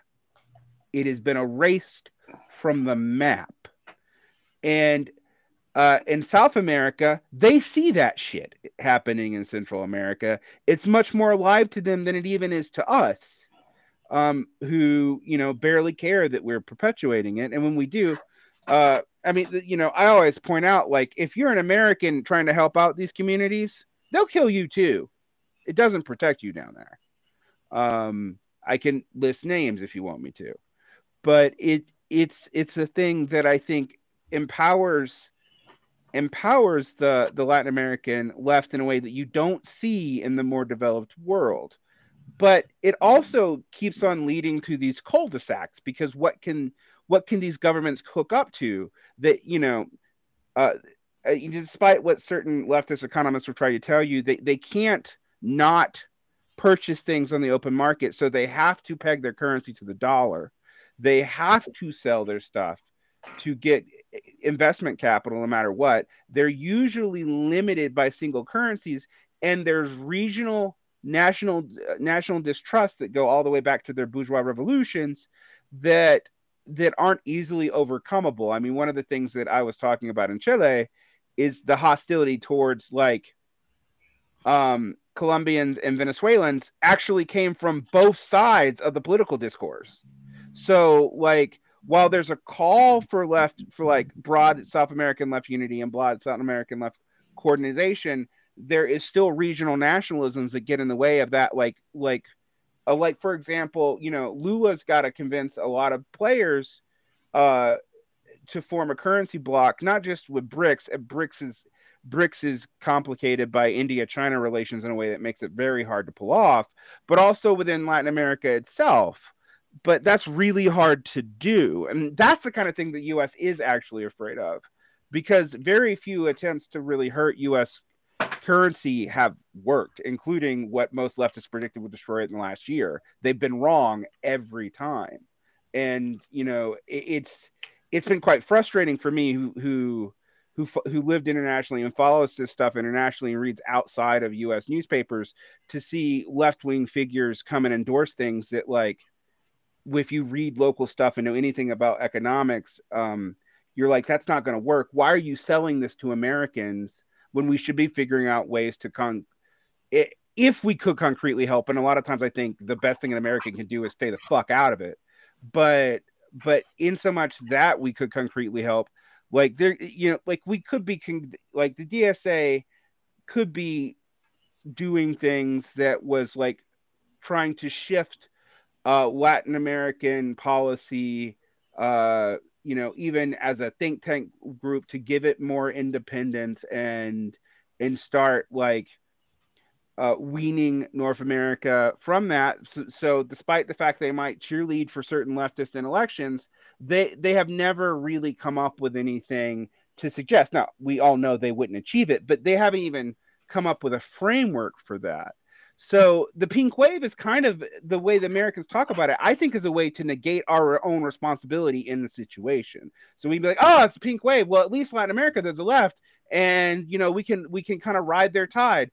And it to me is very similar to like the entire 20th century, where most of the white U.S. left was like trying to ride the Euro communism tide or the social democratic tide or whatever, and not deal with itself. And, I think principled anti-imperialism is very important, but I also think people have to realize what they don't have control over. And the one thing that I can tell you have the least democratic control over is military policy in the Americas. You just don't. I've been protesting the School of the Americas since I was like 17 years old. Not a damn thing has happened to that. And people have like set themselves on fire to protest that and been shot and been arrested. It doesn't matter. Like, Well, Vaughn, you know that one of the critiques that the Democratic Socialists types leverage against the Marxist-Leninist types is that their anti-imperialism is really third world cultural fetishism to mask their inability to come up with a domestic political project in the imperialist core that they may reside in. In other words, it's political escapism. I'm not necessarily convinced of that, but I'm sure you've heard those arguments before. I think I would say it's going to depend specifically on the person, honestly. And I do think it's one of those things where I'm like, there is a grain of truth to that, but I wouldn't accuse everybody of that. I mean, there's a lot of people who come into, you and I have talked about like, I have my criticisms of historical Marxist-Leninism, but I can tell you, for example, there's a reason why, say, the Haitian community are the American Black tradition, since it tends to be more Marxist-Leninist sympathetic, even when they deviate from formal stances of the Soviet Union or from the official Marxist-Leninist parties in North America. Latin America is a little bit stranger because, unlike a lot of places that do have strong ML traditions, there's also a very strong Trotskyist tradition in Latin America, but it's not related to the UK-US Trotskyist position. It like went off and did its own thing, and in many ways has positions that mirror certain Marxist-Leninist organizations here. I think,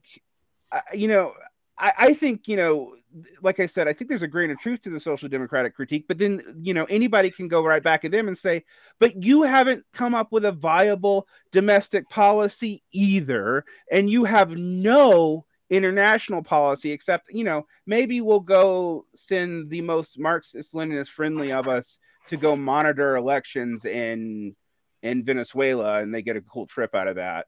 Or maybe we'll send someone to the Sao Paulo group as a non-voting actor, since we aren't a party anyway. And it just seems like no matter what you're doing, you're messing in a political context that you probably don't understand. Like one thing I will say, Pascal, that maybe confuses people about, because a lot of people think I'm a Trotskyist, which is kind of funny, but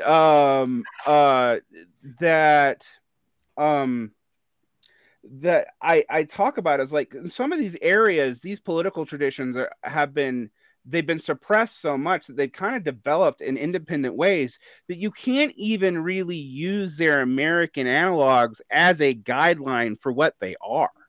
Like, you know, any dipshit who picks up the name Shining Path in America, I'm going to discount.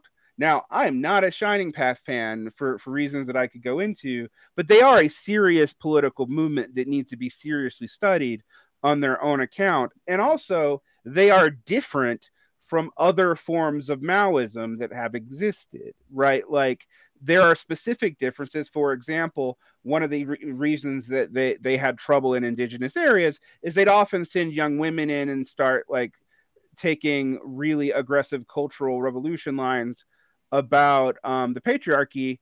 And like when Mao did that in rural China, they did not do it as abrasively and quickly, and they did not also immediately threaten traditional peasant leadership.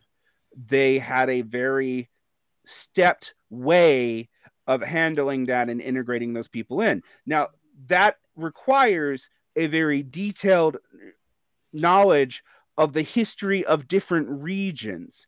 And like, there's only one American scholar that I know that has even ever talked about this, who is friendly to Maoism, and it's Matt Rothwell. But that's literally it. These kinds of things are really important, and the American discourse just can't make room for them. And I'm going to say something that maybe I'm going to challenge your audience, because I challenge mine. Part of why it doesn't make room for them is even the people who know this stuff, when they make, I don't know, I used to have Camilla on to do videos all the time, and no one watched them. Maybe I was a bad advertising. I was also smaller then. But I've noticed that when we try to actually go into the detail and teach people the complications of these histories, instead of like this like gotcha game between, some Marxist-Leninist sect and whatever weirdo in the DSA, who I think might as well be boffer fighting each other. Like they neither one of them have any real political influence whatsoever, even within the quote left in America, this adjacent to the Democratic Party, no matter what they might tell themselves to go to sleep at night, that the actual reality of the complexity of these historical movements and the complexity of something like, the history of Marxist-Leninism in the USSR is something that you're not even gonna grasp without reading a ton, and reading stuff that's not always easily available, even to the average Marxist-Leninist sectarian. I mean, it's hard to do, and I don't think everybody needs to be a scholar. Like, that's not, that's like my gig. That's not everybody else's. And I don't believe that if you was like, oh, that's too much fucking book learning, man, I can't do that. That's totally fucking fine. But then, like, kind of outsource that and listen to the people who you've empowered to do that. And if they betray you, don't listen to them anymore. Like, because you do have to like go to multiple sources and check. I mean, I'm with you on that, Varn. People tell us we don't do enough foreign policy. And Tuesday, we ran a show on Turkish elections, and there were 30 people watching. And I changed the title in the middle of the show to "Forcing the Vote in Turkey." And the view count skyrocketed. Yeah, I mean, a lot of this stuff can only be compelling when we make it look like your own narcissistic shit. Like, and that's that, that bugs me, because like I actually don't think there's an analogy to force the vote, and not everything looks like the United States. I mean, weirdly, Europe increasingly does right now, as it, but everywhere else, it's not really true. And Latin America is a place where it really actually doesn't look like the U.S. For a variety of reasons. But also, like, our political histories, people they join some group, they encountered these readings online. Most of the founders of these groups that had actual historical, ties to these actual movements are dead. Like, it's a ghost of a thing. And I've spent way too much of my life studying that shit and realizing that, like, it goes nowhere. I mean, one of the things that I like to point out, Pascal, is I've mapped like the positions of Trotskyist organizations and Marxist-Leninist organizations, and like mapped what positions they actually took. And I would be like, okay, so this group on this side actually agrees with this group on this side more than they agree with this group on their own side. But because they want to reenact a particular part of the Cold War, they don't even notice that. Well, that'd be great. I mean, I've said to Jason, I think I said on the show, I think to be a sectarian in the 21st century left in the West is absurd. No one gives a damn about this crap. It's alienating to people who are not familiar with the discourse.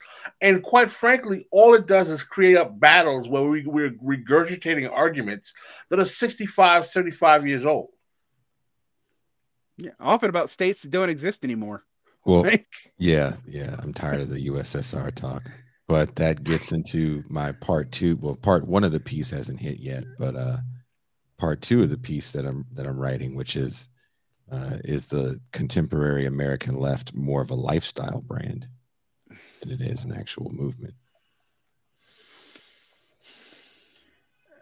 I see, Camilo, I see you smirk, so I know you have an opinion. Yeah, go ahead, Camilo. I saw that smirk. Yeah, I think it's going to be interesting. Like, for example, like there are going to be elections in Argentina. Like, is DSA going to endorse like the Peronistas? Because like, this is the most clear case of a coalition that its core is not obviously the left. Even in Peru Libre, you had an element who more than populist, like, is left, even if very heterodox. But in Peronism, you see a lot of people that supported Menem, like literally in the 90s. Supported the a liberalization of the economy that was very radical, but also siding with the U.S. and foreign policy. And curiously enough, like when Argentina was going to be in the Security Council of the United Nations, even Cuba supported putting them because I suppose Latin American solidarity, which it was curious because Argentina at that time was going to give uncritical support to NATO.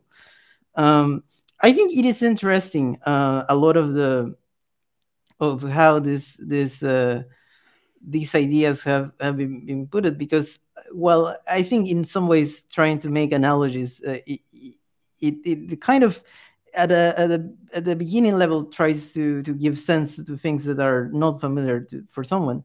I feel in the long term, like, kind of distort the things, because, like, obviously, as what Bar had said, like the comparisons between the US and Peru don't really hold up. And one of the elements that I think is really key in this kind of attempts to make comparisons is that the elements within the even within the rural left, I will say probably the most social liberal elements of all the Peruvian left are in the rural left. And I feel that's sometimes really weird to understand, because at the same time, like, the more there are a lot of very rural elements who are very conservative, but because of living in rural areas, they also understand, for example, like gay or homosexual or in different forms of transsexuality, and are different, like maybe not the same terms, but obviously they exist, particularly in the Amazon, but also in other parts of Peru. And because of that, some people that might even have a very like kind of hard rhetoric about other issues, on social issues, will be strangely more progressive than progressives, which could sound strange. No, I get But what you're saying. but it is because of this kind of divisions. Like it's true that there is kind of an element within the left that has been even closer to the Catholic Church, or even to evangelical churches, and that because of that, obviously it had much more moderate position on social issues. But this other kind of left that has been much more in contact with the populations in itself, has had a much more radical perspective, which I feel like it's that kind of particularities that make the coalitions seem so strange. I think in America, there's a good lesson to learn from that, Camilo, because one thing I'll say is if you were to look at the progressive and social democratic left and look at their leadership, you would think it was the most of color political grouping in the United States. And I have never found a study that didn't indicate it was the whitest. And that's because I feel like we don't listen to the quote organic section of the communities. We listen to community leaders, i.e. elites and leadership classes, and the kind of sub-racial bourgeoisie. That's who we listen to. And we being the broad, American left, including the part of it that overlaps with the Democratic Party that shows up in pew polls. But if you actually go and talk to people, they're, even in rural people here in the States, like I always point out that when you meet bigots, like real hard bigots, and trust me, rural people can be scary. They like carry real guns. Klan member ass Yeah. people, or just Yeah. somebody that says an off color. No, like real Klan member ass people are like January 6ers and shit. You're meeting ex-urban people in purple states who have gone fucking nuts. I think, Jason, you can speak to this because you've had to date with people in Orange County. Like you know what I'm talking about. Like if you've ever met a California conservative in gun country of California, they are far fucking crazier than somebody in the South, Virginia. Yeah, in West Virginia or whatever. North. Right. Which is not to say that everyone in that class is whatever woke means, but it is to say that they often do have a live and let live ideology, that if you would let them, speak for themselves, but they're not really represented as anything more than caricature in right-wing politics either. I mean, they always find their bosses who drive big trucks that cost, $300,000 and have $250 boots on to represent them. And, people talk about how George Bush speaks for the common man, which was. Well, let me ask you this. Let me ask everybody on the screen this, and I don't know if Camilo can really, and I'm asking this to you as well, Toussaint. I'd love to get your opinion on this as well. Is it because if you live in a major metropolitan area, like you're saying, these purple regions, i.e. Orange County, actually, what I'm finding more so San Diego County,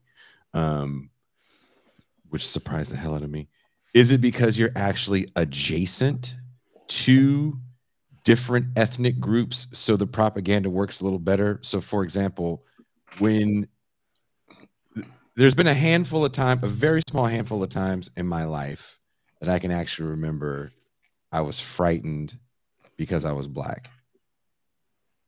Not too many people are actually going to confront that level of real racism.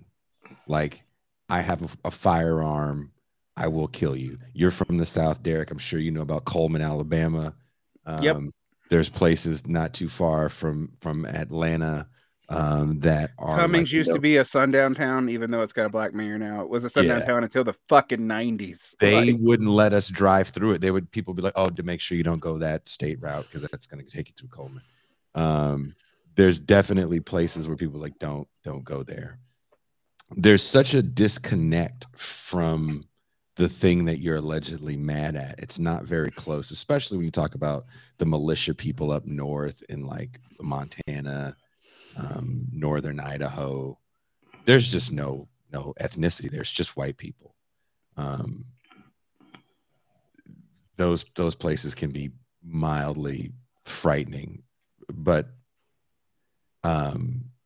Coeur d'Alene, Idaho can't be mildly frightening because Coeur d'Alene, Idaho, it can be full of Aryan Nation people, but you literally see people feeling very like I'll never forget this. I was in Walla Walla. We played a show in Walla Walla, Washington in 2016. I don't know why this is so vivid in my mind. And the next day, the promoters were like, it was a good show. They're like, we'll take you out to breakfast. And the promoters took us out to breakfast in a cool little breakfast spot in Walla Walla. Can't remember the name. And there was a dude just openly wearing a Klan shirt.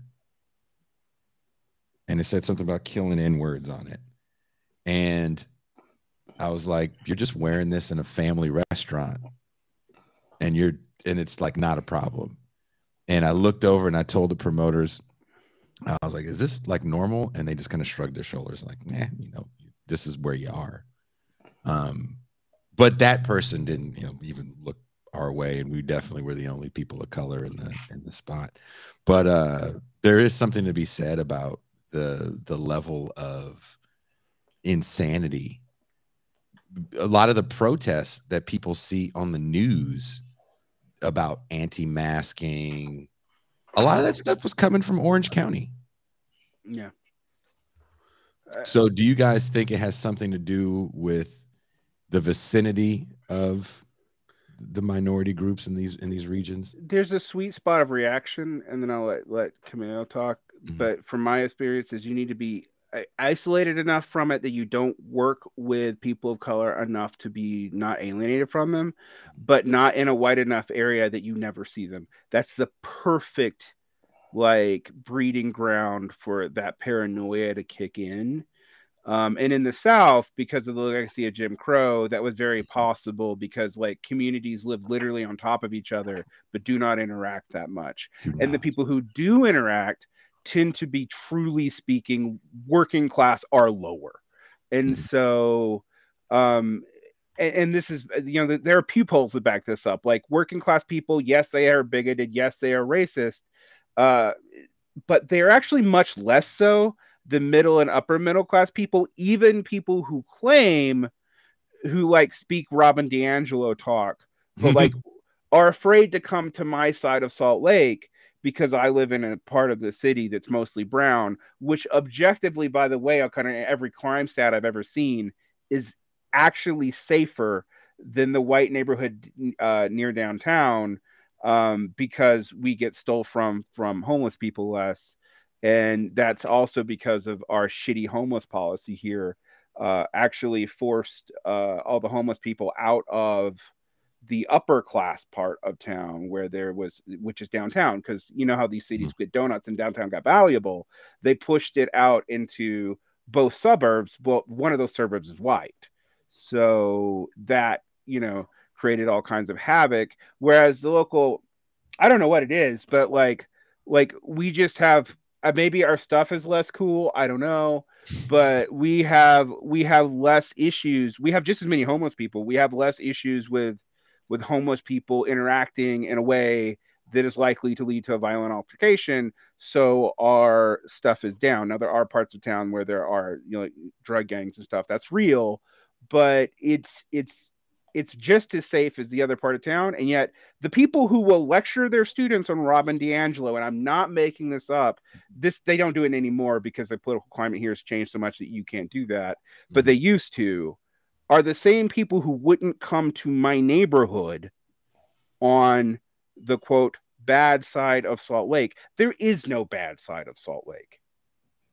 Nah, your neighborhood is sketchy, dude. Look, dude, Salt Lake City. Well, it's sketchy because I'm there. Like Salt Lake City, you guys stole all of our hats in 2015. We printed hats up, and they all got stolen in Salt Lake. So if you see anybody wearing a pentagram hat with a geisha in it, you punch that guy in the face and say that's for you taking $10 out of Jason's pocket. I have a This Is Revolution hat. I didn't steal it. I promise. Don't punch me, Jason. Punch that motherfucker right in the head. So a whole box. Pascal, do you have an opinion on this? No, as a New Yorker. I think about Long Island. It's really interesting, right? Because someone who grew up in New York, I found that the cosmopolitan white ethnic who was proximate to people of color to be some of the most racist, reactionary people I had ever seen. And this is just my opinion. I don't have any documented evidence. I've lived in the South. I've lived in the Northeast. What I find is that in southern areas or in places like in southern adjacent areas like Missouri and so on and so forth, the racism is visceral. But there are rules of operation because the communities have had a history with each other, so they know how to navigate those dynamics. The problem I find with reactionary white ethnics in urban cities is that the violence, brutality, and racism doesn't necessarily have a scientific basis. So just some something like a Yusuf Hawkins or something like what happens to Bernard Goetz, just off the cuff can happen. Where I think in those southern and other areas, the racism would be violent and true, but those kind of just off the cuff kind of existence of occurrences wouldn't happen as much. I mean, there's places like I remember we had a tour manager once, and he had booked this tour, and we were going through Texas, right? And he was from Texas. He goes, "I need you to do me one favor. As you're driving through Texas, make sure you get gas in Beaumont, because I can't have you stop in Vidor. If you stop in Vidor, there's a good chance, something bad's going to happen to you." And he's just talking about getting gas. Think about this. Remember when Martin Luther King went to Cicero in the suburbs of Illinois, suburbs of Chicago? Mm-hmm. One of the statements that he made is that I've been all over the South. I have never seen anything like what I've seen in terms of the racism in Cicero, Illinois.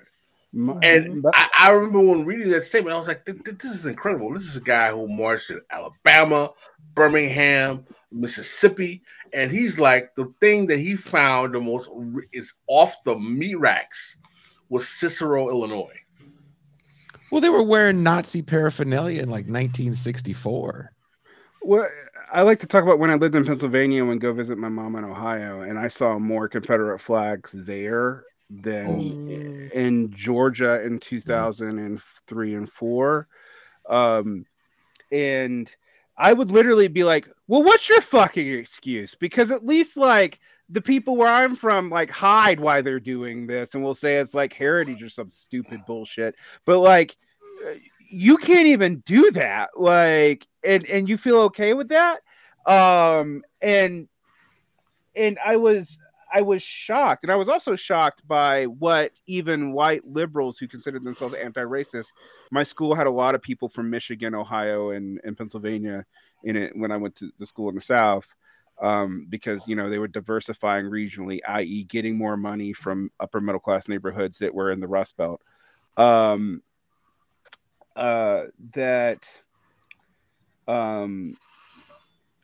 they would just say shit sometimes, and I'd be like, why do you think that's okay? Like, even this, like even I know people who are explicit and outright political racist who would not actually say the dumb shit you just said.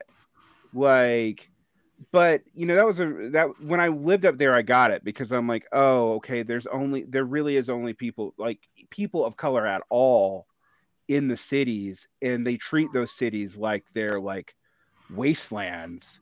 And particularly in like Michigan. where like there's like Detroit, which is like ethnic and or black, and there's all kinds of ethnic tensions, etc. But you know, and then there's like you go to Lansing, and I'm like, I'm uncomfortable because this is the whitest place I've ever been, and I'm a little too dark.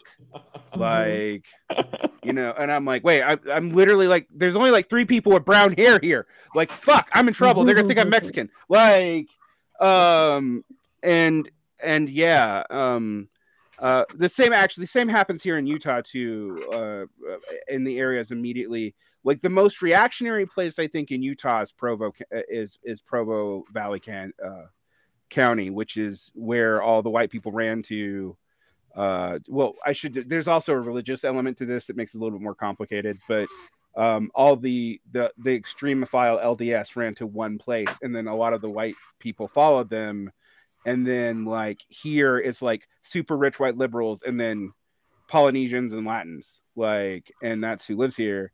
And so you go into those places out in Provo County, which is urban. It's not rural. It's an urban area. It's part of this great concentrated urban mess, but I don't always feel safe there. Like, because even though I am pale as all get out, I look like an outsider.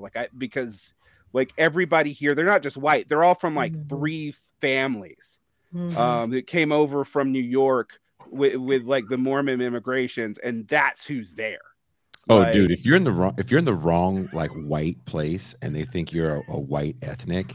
When I was in North Dakota, we had this head chef that was from the Boston or Connecticut, I can't remember, and he was Italian but had a large nose, and he was also a bit of an alcoholic and was very upset. So when you work in those environments, you work in shifts where you live on site for so many weeks a month, and we were working 6 weeks on, you got 2 weeks off, and you have to leave the facility for your 2 weeks off. And so the dude was kind of upset because he was pretty much homeless when he got the job, as was many people that worked in North Dakota. And he just took a train to the next town over, which was Havre, Montana. And I'm sure there's not too many people watching the show that are from there or have been there. And the rest of us in the kitchen, for the most part, were black. And so these 2 other black dudes they didn't have kids or wives, so they used to be like, well, if that place is dope, chef, let us know, because we'll fucking spend our 2 weeks there and save some money. And the chef came back kind of shell-shocked, and he made sure we didn't go there. He was like, look, he said he was sitting in a restaurant and he said they all of a sudden started talking about the Jews that were invading the neighborhood. Invading. And he didn't know because he's not Jewish. So his whole thing was like, oh, where are these Jews? I think, Pascal, you're right on white ethnics, though, because I do feel like the quote white ethnic, particularly in the 20th century, was offered a choice. Like we could, and I now I'm going to sound like a critical race theorist or something, but like you could either embrace the fact that you were probably distantly related to people of color, particularly in my community, because that was like the rumor about me. I mean, like me being called Sean King goes back to people thinking I was mixed all the way to when I was a child, like white passing mixed. But for normies, I always describe like I have a lot of problems with crackers. No, of course, Niggers? but no. He's quick on his feet, this guy.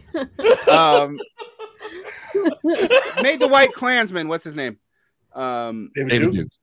No, not the White Klansman. I mean, the Black Klansman. The Black Klansman. Oh yeah, I'm Kanye so West. lost right.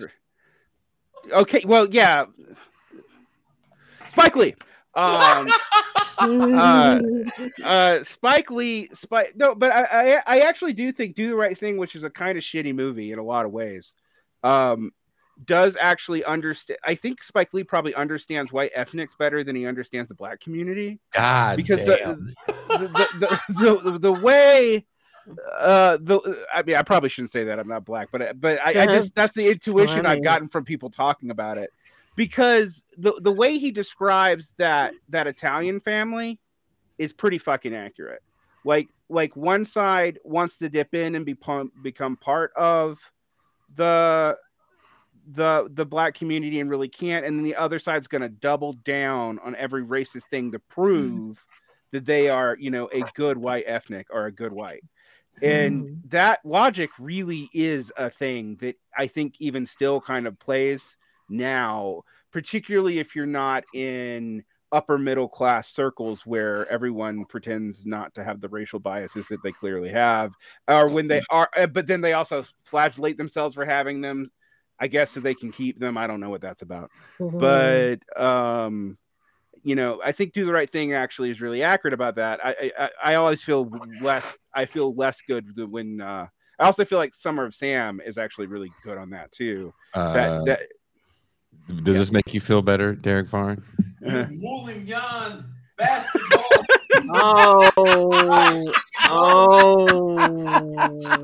Clearly, we won't be monetizing this video. No, we won't. Look, it's a dolly shot. It's a dolly shot. But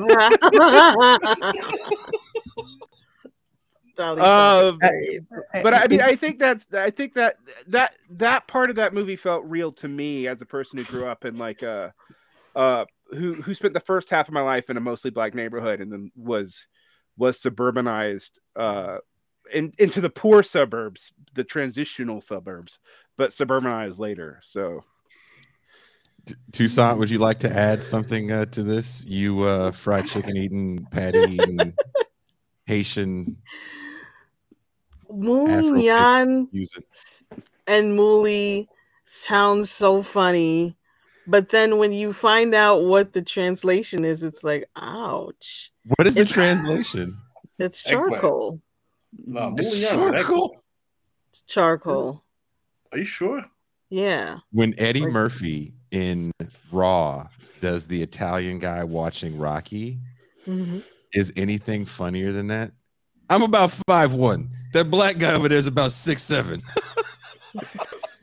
6'7". 6'13". What does he say? Hey, yo, I have some jujubes and some bonbons, and the nigga is going to pay for it. Jeez Louise. Moulignon, according to the Urban Dictionary, is Italian for eggplant. You read an Urban Dictionary? I always learned it was for eggplant. Yeah, but I think I've seen it translated as gray. I mean, eggplants are like what, blue black? Yeah, they are. Yeah. Now I have a theory. Now that a lot of the things you were saying, when Pedro Castillo was elected, you know, like a lot of people thought that the racial backlash was going to start, and it kind of did. But to some degree, I will say that in a curious way, even the youth that I feel particularly in Lima, but even to some degree, like the youth that is well off in the regions of Peru, kind of had a different stance than I guess those who studied in you know, from elementary to school to high school in the 90s or the 2000s, because in a strange way, kind of there was some sort of multicultural talk, which was not just in the school, but you know, on the media, like the idea of United Colors Benetton, we are all together, and you know, like emo was big, and it was kind of a trans class collaboration in some way. Like it was strange, as strange as it was in not just in Peru and Latin America. So it was kind of there was points of encounter, but kind of in the end of the flip sides in some way, like when in the end of the old and the you know, the early of 2010s, well, there was kind of a different talk on gender issues, you know, like both of feminism and gay rights become much more common, like the talk about like racial tolerance or, you know, kind of pluralism kind of vanish in a way. So it is a very kind of a strange issue, which probably explains why some of the rhetoric that has been, in particular in the far right sectors in Peruvian Twitter, has been very radical, much more than I will expect it, because like in a way there has been a radicalization on some issues. So I don't think even without the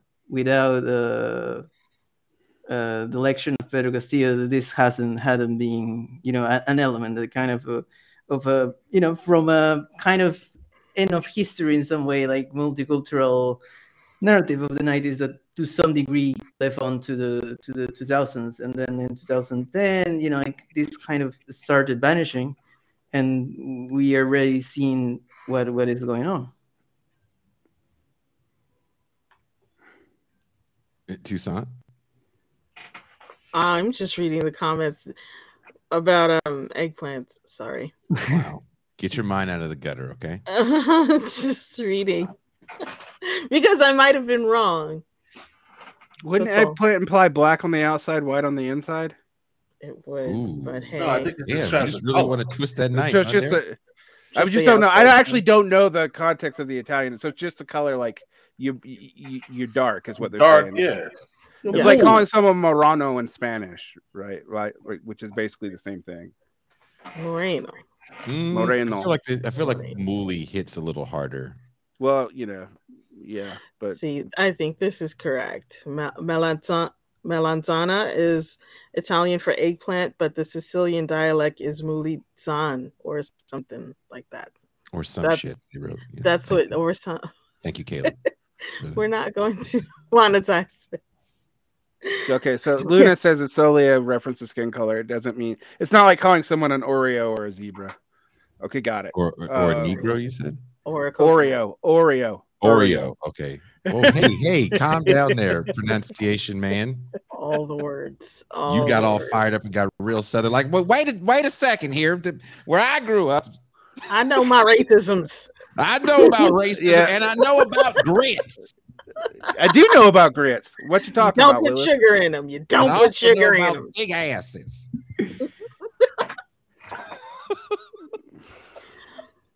See, you got quiet. He on got that. quiet. We It's not both time. noticed he got quiet. He's like, I'm gonna start "Not practicing just blankly staring like Pascal through all this. Don't joke about big ass. Go for some, I could go for some grits right now. Grits would be pretty tasty right now. Yeah, it's real. Turned into a cooking. Hey, anyone that puts sugar in their grits, not to be trusted. No, Oh my no. God. That's how you know they're a fed. Or a carpetbagger, which is the same thing. Like, if you serve someone grits and they're like, "You got any sugar?" You'd be like, "For your coffee?" Like you just I thought sugar and grits was supposed to be like farina or like porridge or something. No, man. sugar and grits is called a crime. It's just sugar on top. That's what they mean. They don't mean like a sweet version. Just forget that you even It's heard like about cream sugar. of wheat. It's not like someone goes, "Oh, I thought this was cream Right. of wheat. I'm sorry, this is the wrong thing. This is gross. Can you get me some more grits because I've defiled these ones you've given me?" I see. That's different. Yeah, sugar Someone and that grits puts is sugar foul. on their grits is a fed. Mhm. Like best believe they're gonna tell you how to make a pipe bomb. Wow. Like that person. Don't you think you should make a pipe bomb? Yeah, like you know, it'd be real cool if we just blew up a bunch of old white people. Why not? We're not getting monetized at all. On this video, boy. No. Yeah. I mean, No, not at Jason's all. going through his Khalid Muhammad phase.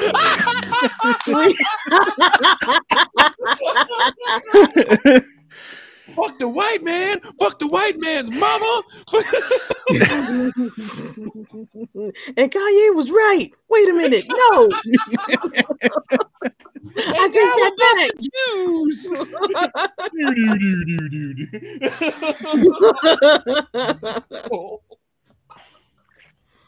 I'm glad my channel's not monetized. If this was a live show, Pascal would have Sandman from the Apollo come take me Oh out. my gosh, for real. With the hook. Velveeta and Got that old Negro Cheese fucking grits are dancing okay. out there with the I don't know hook. about cheese grits are not bad, but it doesn't have to be Velveeta cheese. Velveeta is a special substance. Velveeta cheese or your cheese grits is adjacent to me to sugar in the grits. Shrimp and grits is very good as well. Sherman. Shrimp and grits. Oh, okay. You better enunciate. Oh, I know, right? Yeah, shrimp and grits is an old classic. Shrimp and grits. You can do a lot of stuff with grits. You just can't put sugar in them. Well noted. Well noted. I don't think M2. Have you ever had grits? Yes, I've had all manner of grits. Grit type porridgey things. I've had all of Toussaint it. eats grits like Joe Pesci and Lethal Weapon 2. What exactly is a grit? Was it my cousin Vinny? What is a grit? What is it? Grits.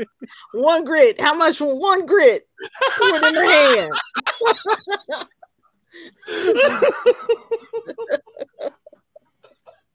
Luna Diana's got probably said grits are just horrible. However you season them. What? Luna, I will make you very delicious grits. Come to Mexico, Luna. I will grit the shit out of you. Grits are awesome. And grits, a little bit of pepper, some hot sauce. Not bad. See, no sugar. No sugar. Yeah, I went to a Peruvian restaurant and we had hominy, which apparently are something close to hominy, recently. So grits are apparently worldwide. Just they're not a North thing. Worldwide, y'all. No, we have not. Well, so Derek, so I told you when I went to the South, I didn't know white people ate grits. So here's the thing. I have discovered that Southern food is automatically assumed to be black food. Like I remember people talking about like watermelon and fried chicken, and like when I was growing up, I was little. I didn't realize that was a racist thing because like we all ate watermelon and fried chicken. That's what we did. Like it's like that's like Saturday. I know you did. Well, yeah, I did. Big Mama, can we have some more watermelon and fried chicken? Yes, baby. You go on in the kitchen. I didn't eat chitlins as a kid, so at least. Well, that's a test. Do you know Southern Black culture? Because do you know what chitlins are? Big intestines. But Derek, it's like seriously, when you live in a place like, especially the Bay Area, anything that has like collard greens on it is like, let's go to this soul food restaurant. So when I went to the South, they were like, you have to make grits. I was like, but there's no black people on here. And they looked at me funny, like, you're gonna make grits. And I was like, there's no way that they're gonna eat them. So I made them, and I'll never fucking forget this. I sat there and watched because I was like amazed.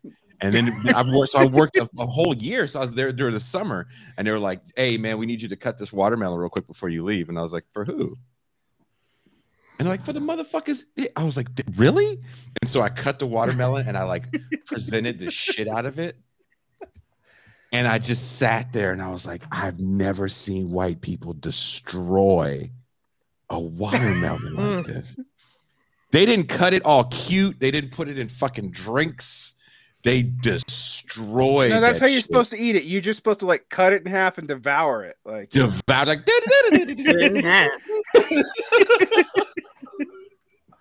it was literally the most amazing thing I never seen. You want to address the super chat, Toussaint, before we sign off? Sure. We got a super chat from Nata Conley.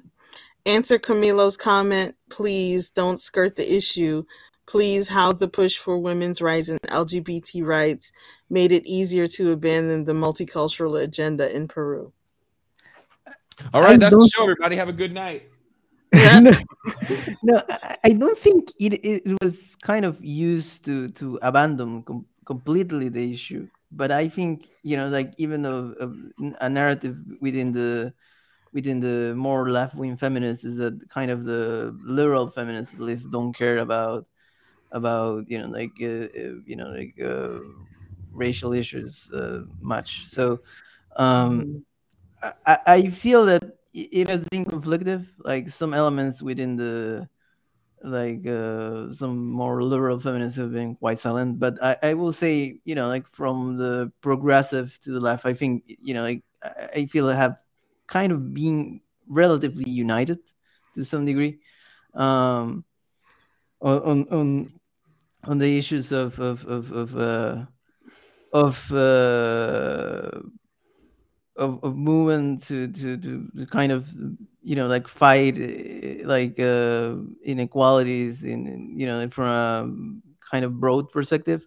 But I do feel that this kind of multicultural agenda in some way, like it was more even in the air in some ways in the 90s and the early 2000s. So it was not something even government was not necessarily the one promoting it, but it was kind of something like like kind of the idea of the national pride and things like that. But with kind of economic growth, like a lot of the divisions between those who had resources, those who hadn't, um, become much bigger. So that kind of led to the to this kind of division. I do feel it's difficult for the left to try to come up, because like organizations like Peru Libre, have a some sort of a multicultural push. Like they talk against racism, but they don't talk about like the abortion or the recognition of the trans identity. So it is issues that are are have been relegated by some left, but at the same time there is a perception that some elements in the more urban left just care about uh like women's rights and LGBTQ rights, and don't care about like fighting racism. So there is this kind of accusation. I think that to some degree is much more real against the Peru Libre, which has shown a lot of sexist and homophobic positions. But I do feel the some elements of the more reformist left do kind of try to took like the whole elements within the discussion. What I feel that that's an issue for another debate, like to what degree they are willing to compromise on economic issues, because that's also a topic that has been but as we have seen, even like the quote unquote more radical left has been willing to compromise on economic issues to just being in office. So um, I think that the more reformist left so far has showed to be much more um, willing to fight for those issues than the like more populist elements of the left. So in that way, I will say that like it is a kind of complex issue, because like the the organizations are weak, and it's going to be very difficult like to unite the topics, but I do think it still is possible.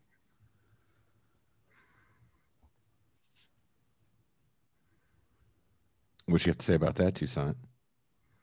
That sounds like a very thorough answer. Wow. And I did wonder about that too. So, I mean, we're living at a time where we have Putin talking about wokeness. And it's like, how did this word get all the way over there? To Russia. And now he's saying it too. It's crazy. But there is an element more that is the most curious part, like like the left in Latin America like has a much more rural base, and that base not always is necessarily progressive social issues, but it's less centered around social issues than in the right, because the for example, in the U.S., opposition to immigration is a central topic. There is not something like like equal, even if some countries, as Barn has mentioned, like in Chile, there was even like some of the left wing parties were not too sympathetic to immigration, even from Latin Americans.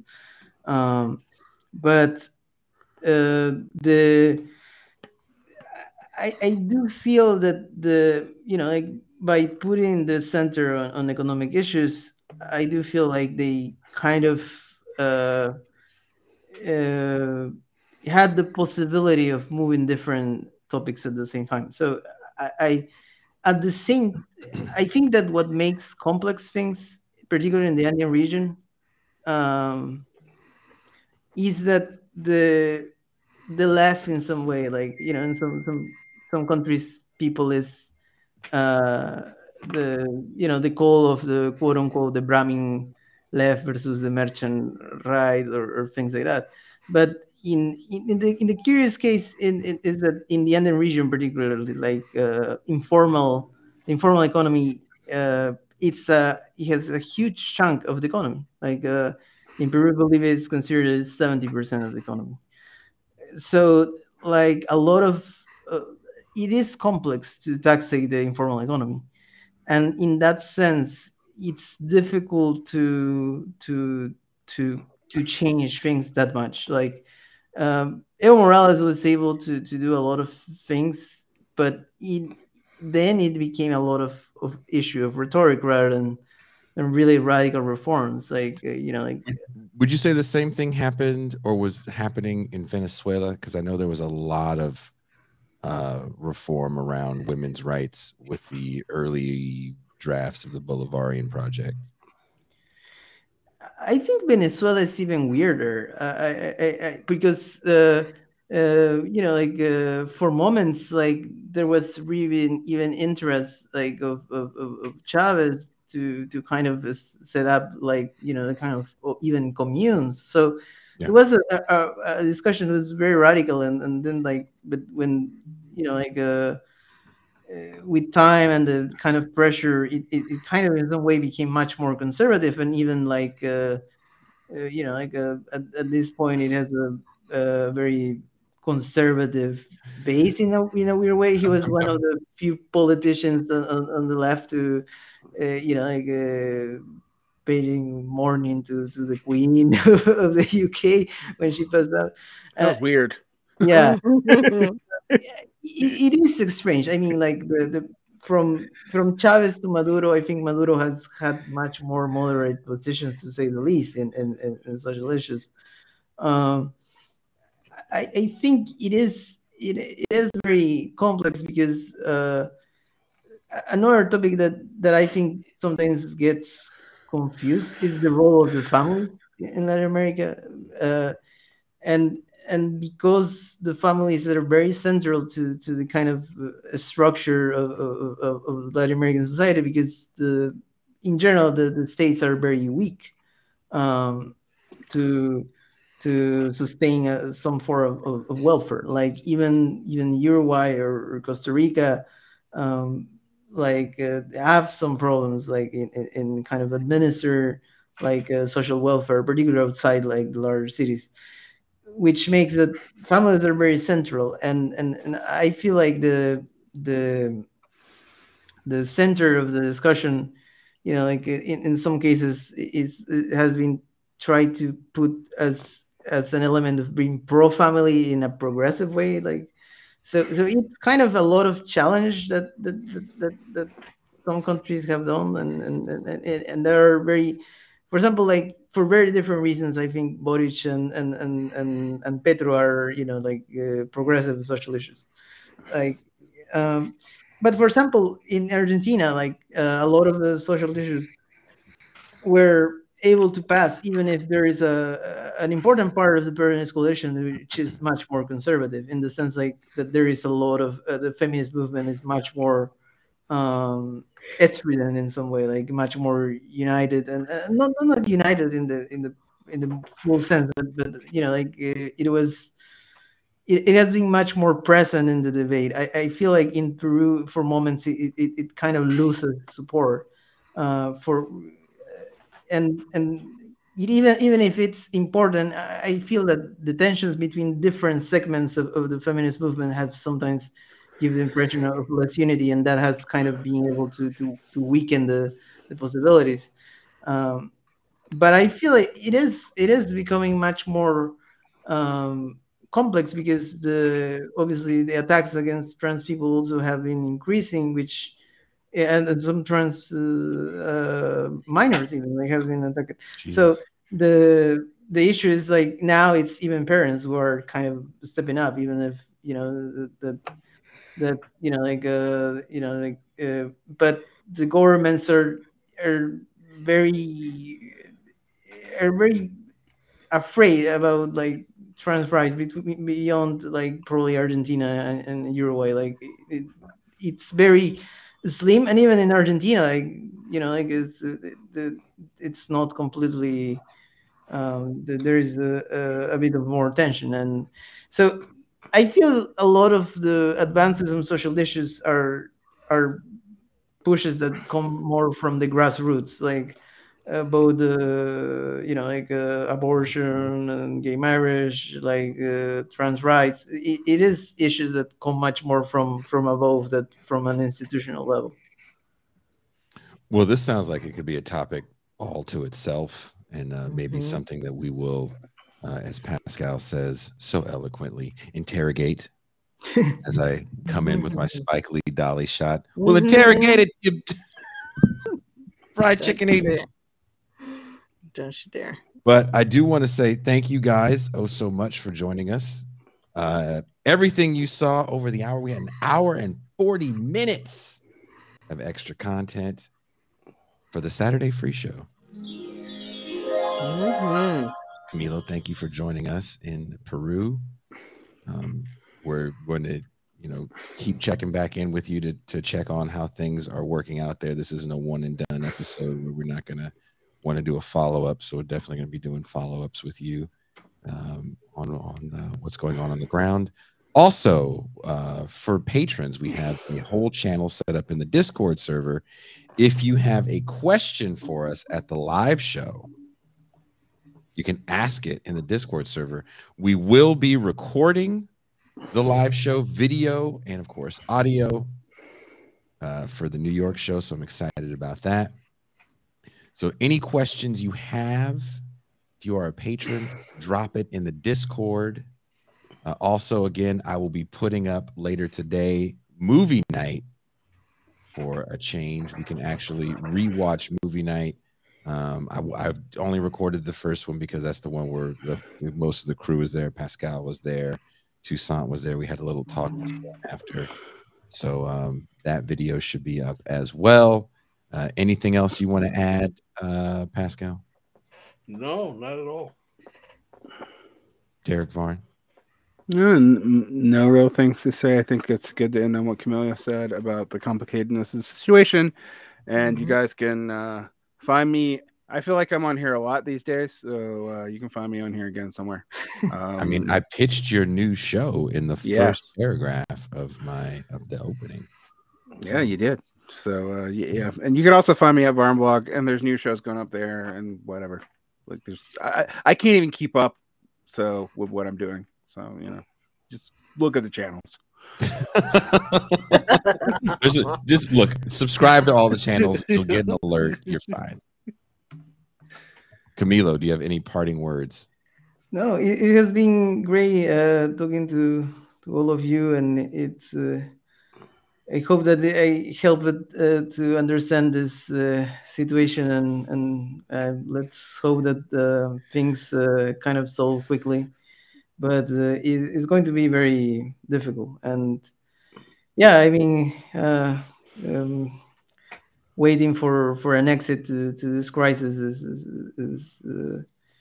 is what I am going to do. Well, I hope we, for a short time, took your mind off things and you got some chuckles out of it, because when you came on the screen today, you looked very upset. Yeah, it has been a very kind of difficult time. Well, Well, thank you guys. Toussaint, do you have anything to say in closing? Make sure you like, subscribe, sign up for Camilo's Substack. Ooh, there you go. Check out Preach. Camilo's podcast. And follow him on Twitter. The links are in the chat. Yeah, Camilo's podcast also is called- always posting great articles on Twitter. A lot of these shows, I'm just following Camilo on Twitter, and I'm like, oh shit, he just dropped another bomb. Gotta get him on the show about this. Gotta get him on the show tonight. Yeah. And I hit him up last minute. So Camilo is the real MVP. History and Thank Politics. you guys is the so name of much. his podcast. Mm-hmm. Toussaint, Yes, man. are you ready? We are. Gracias. Out.